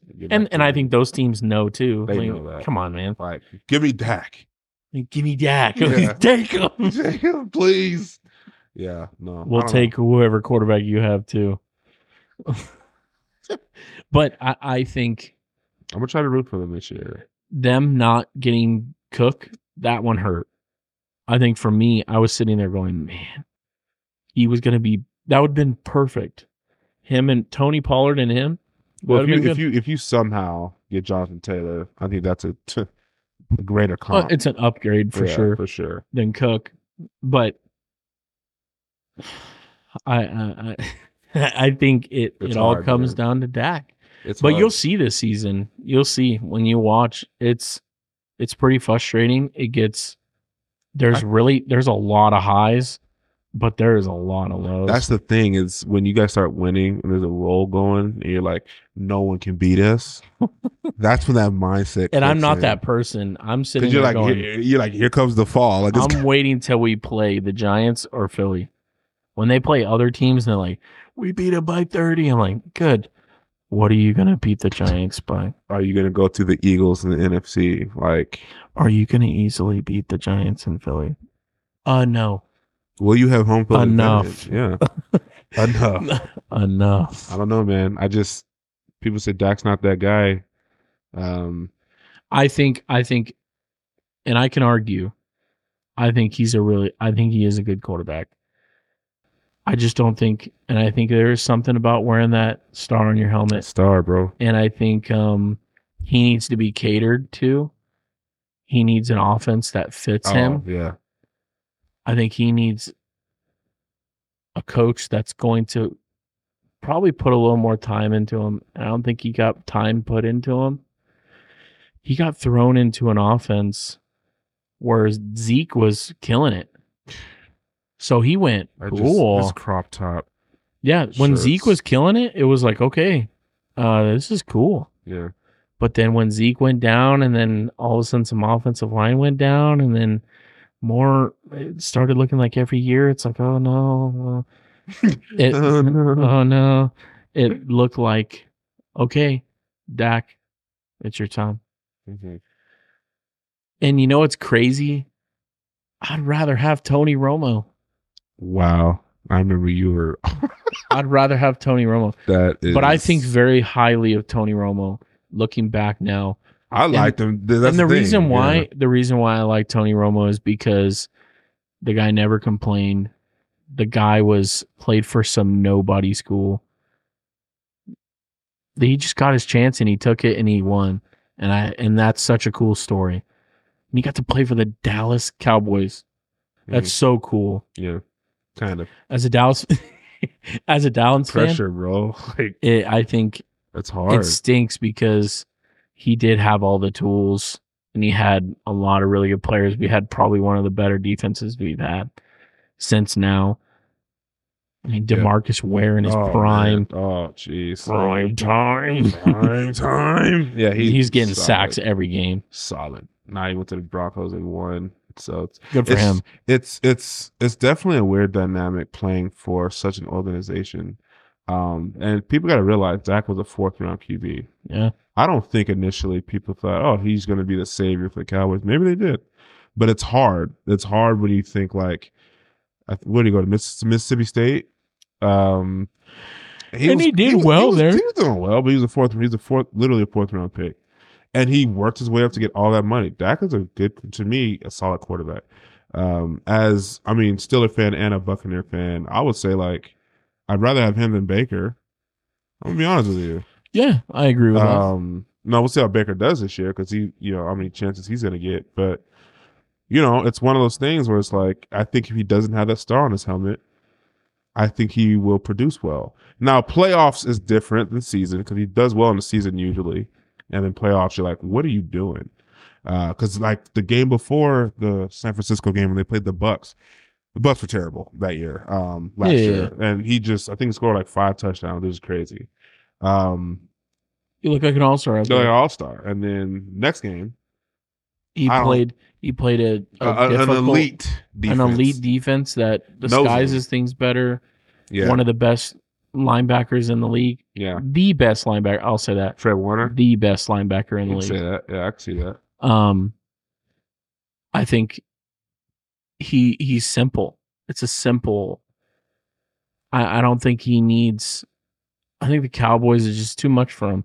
But the pressure, man. We'll see, man. It's one of those things that we'll see. I think it's going to be interesting though.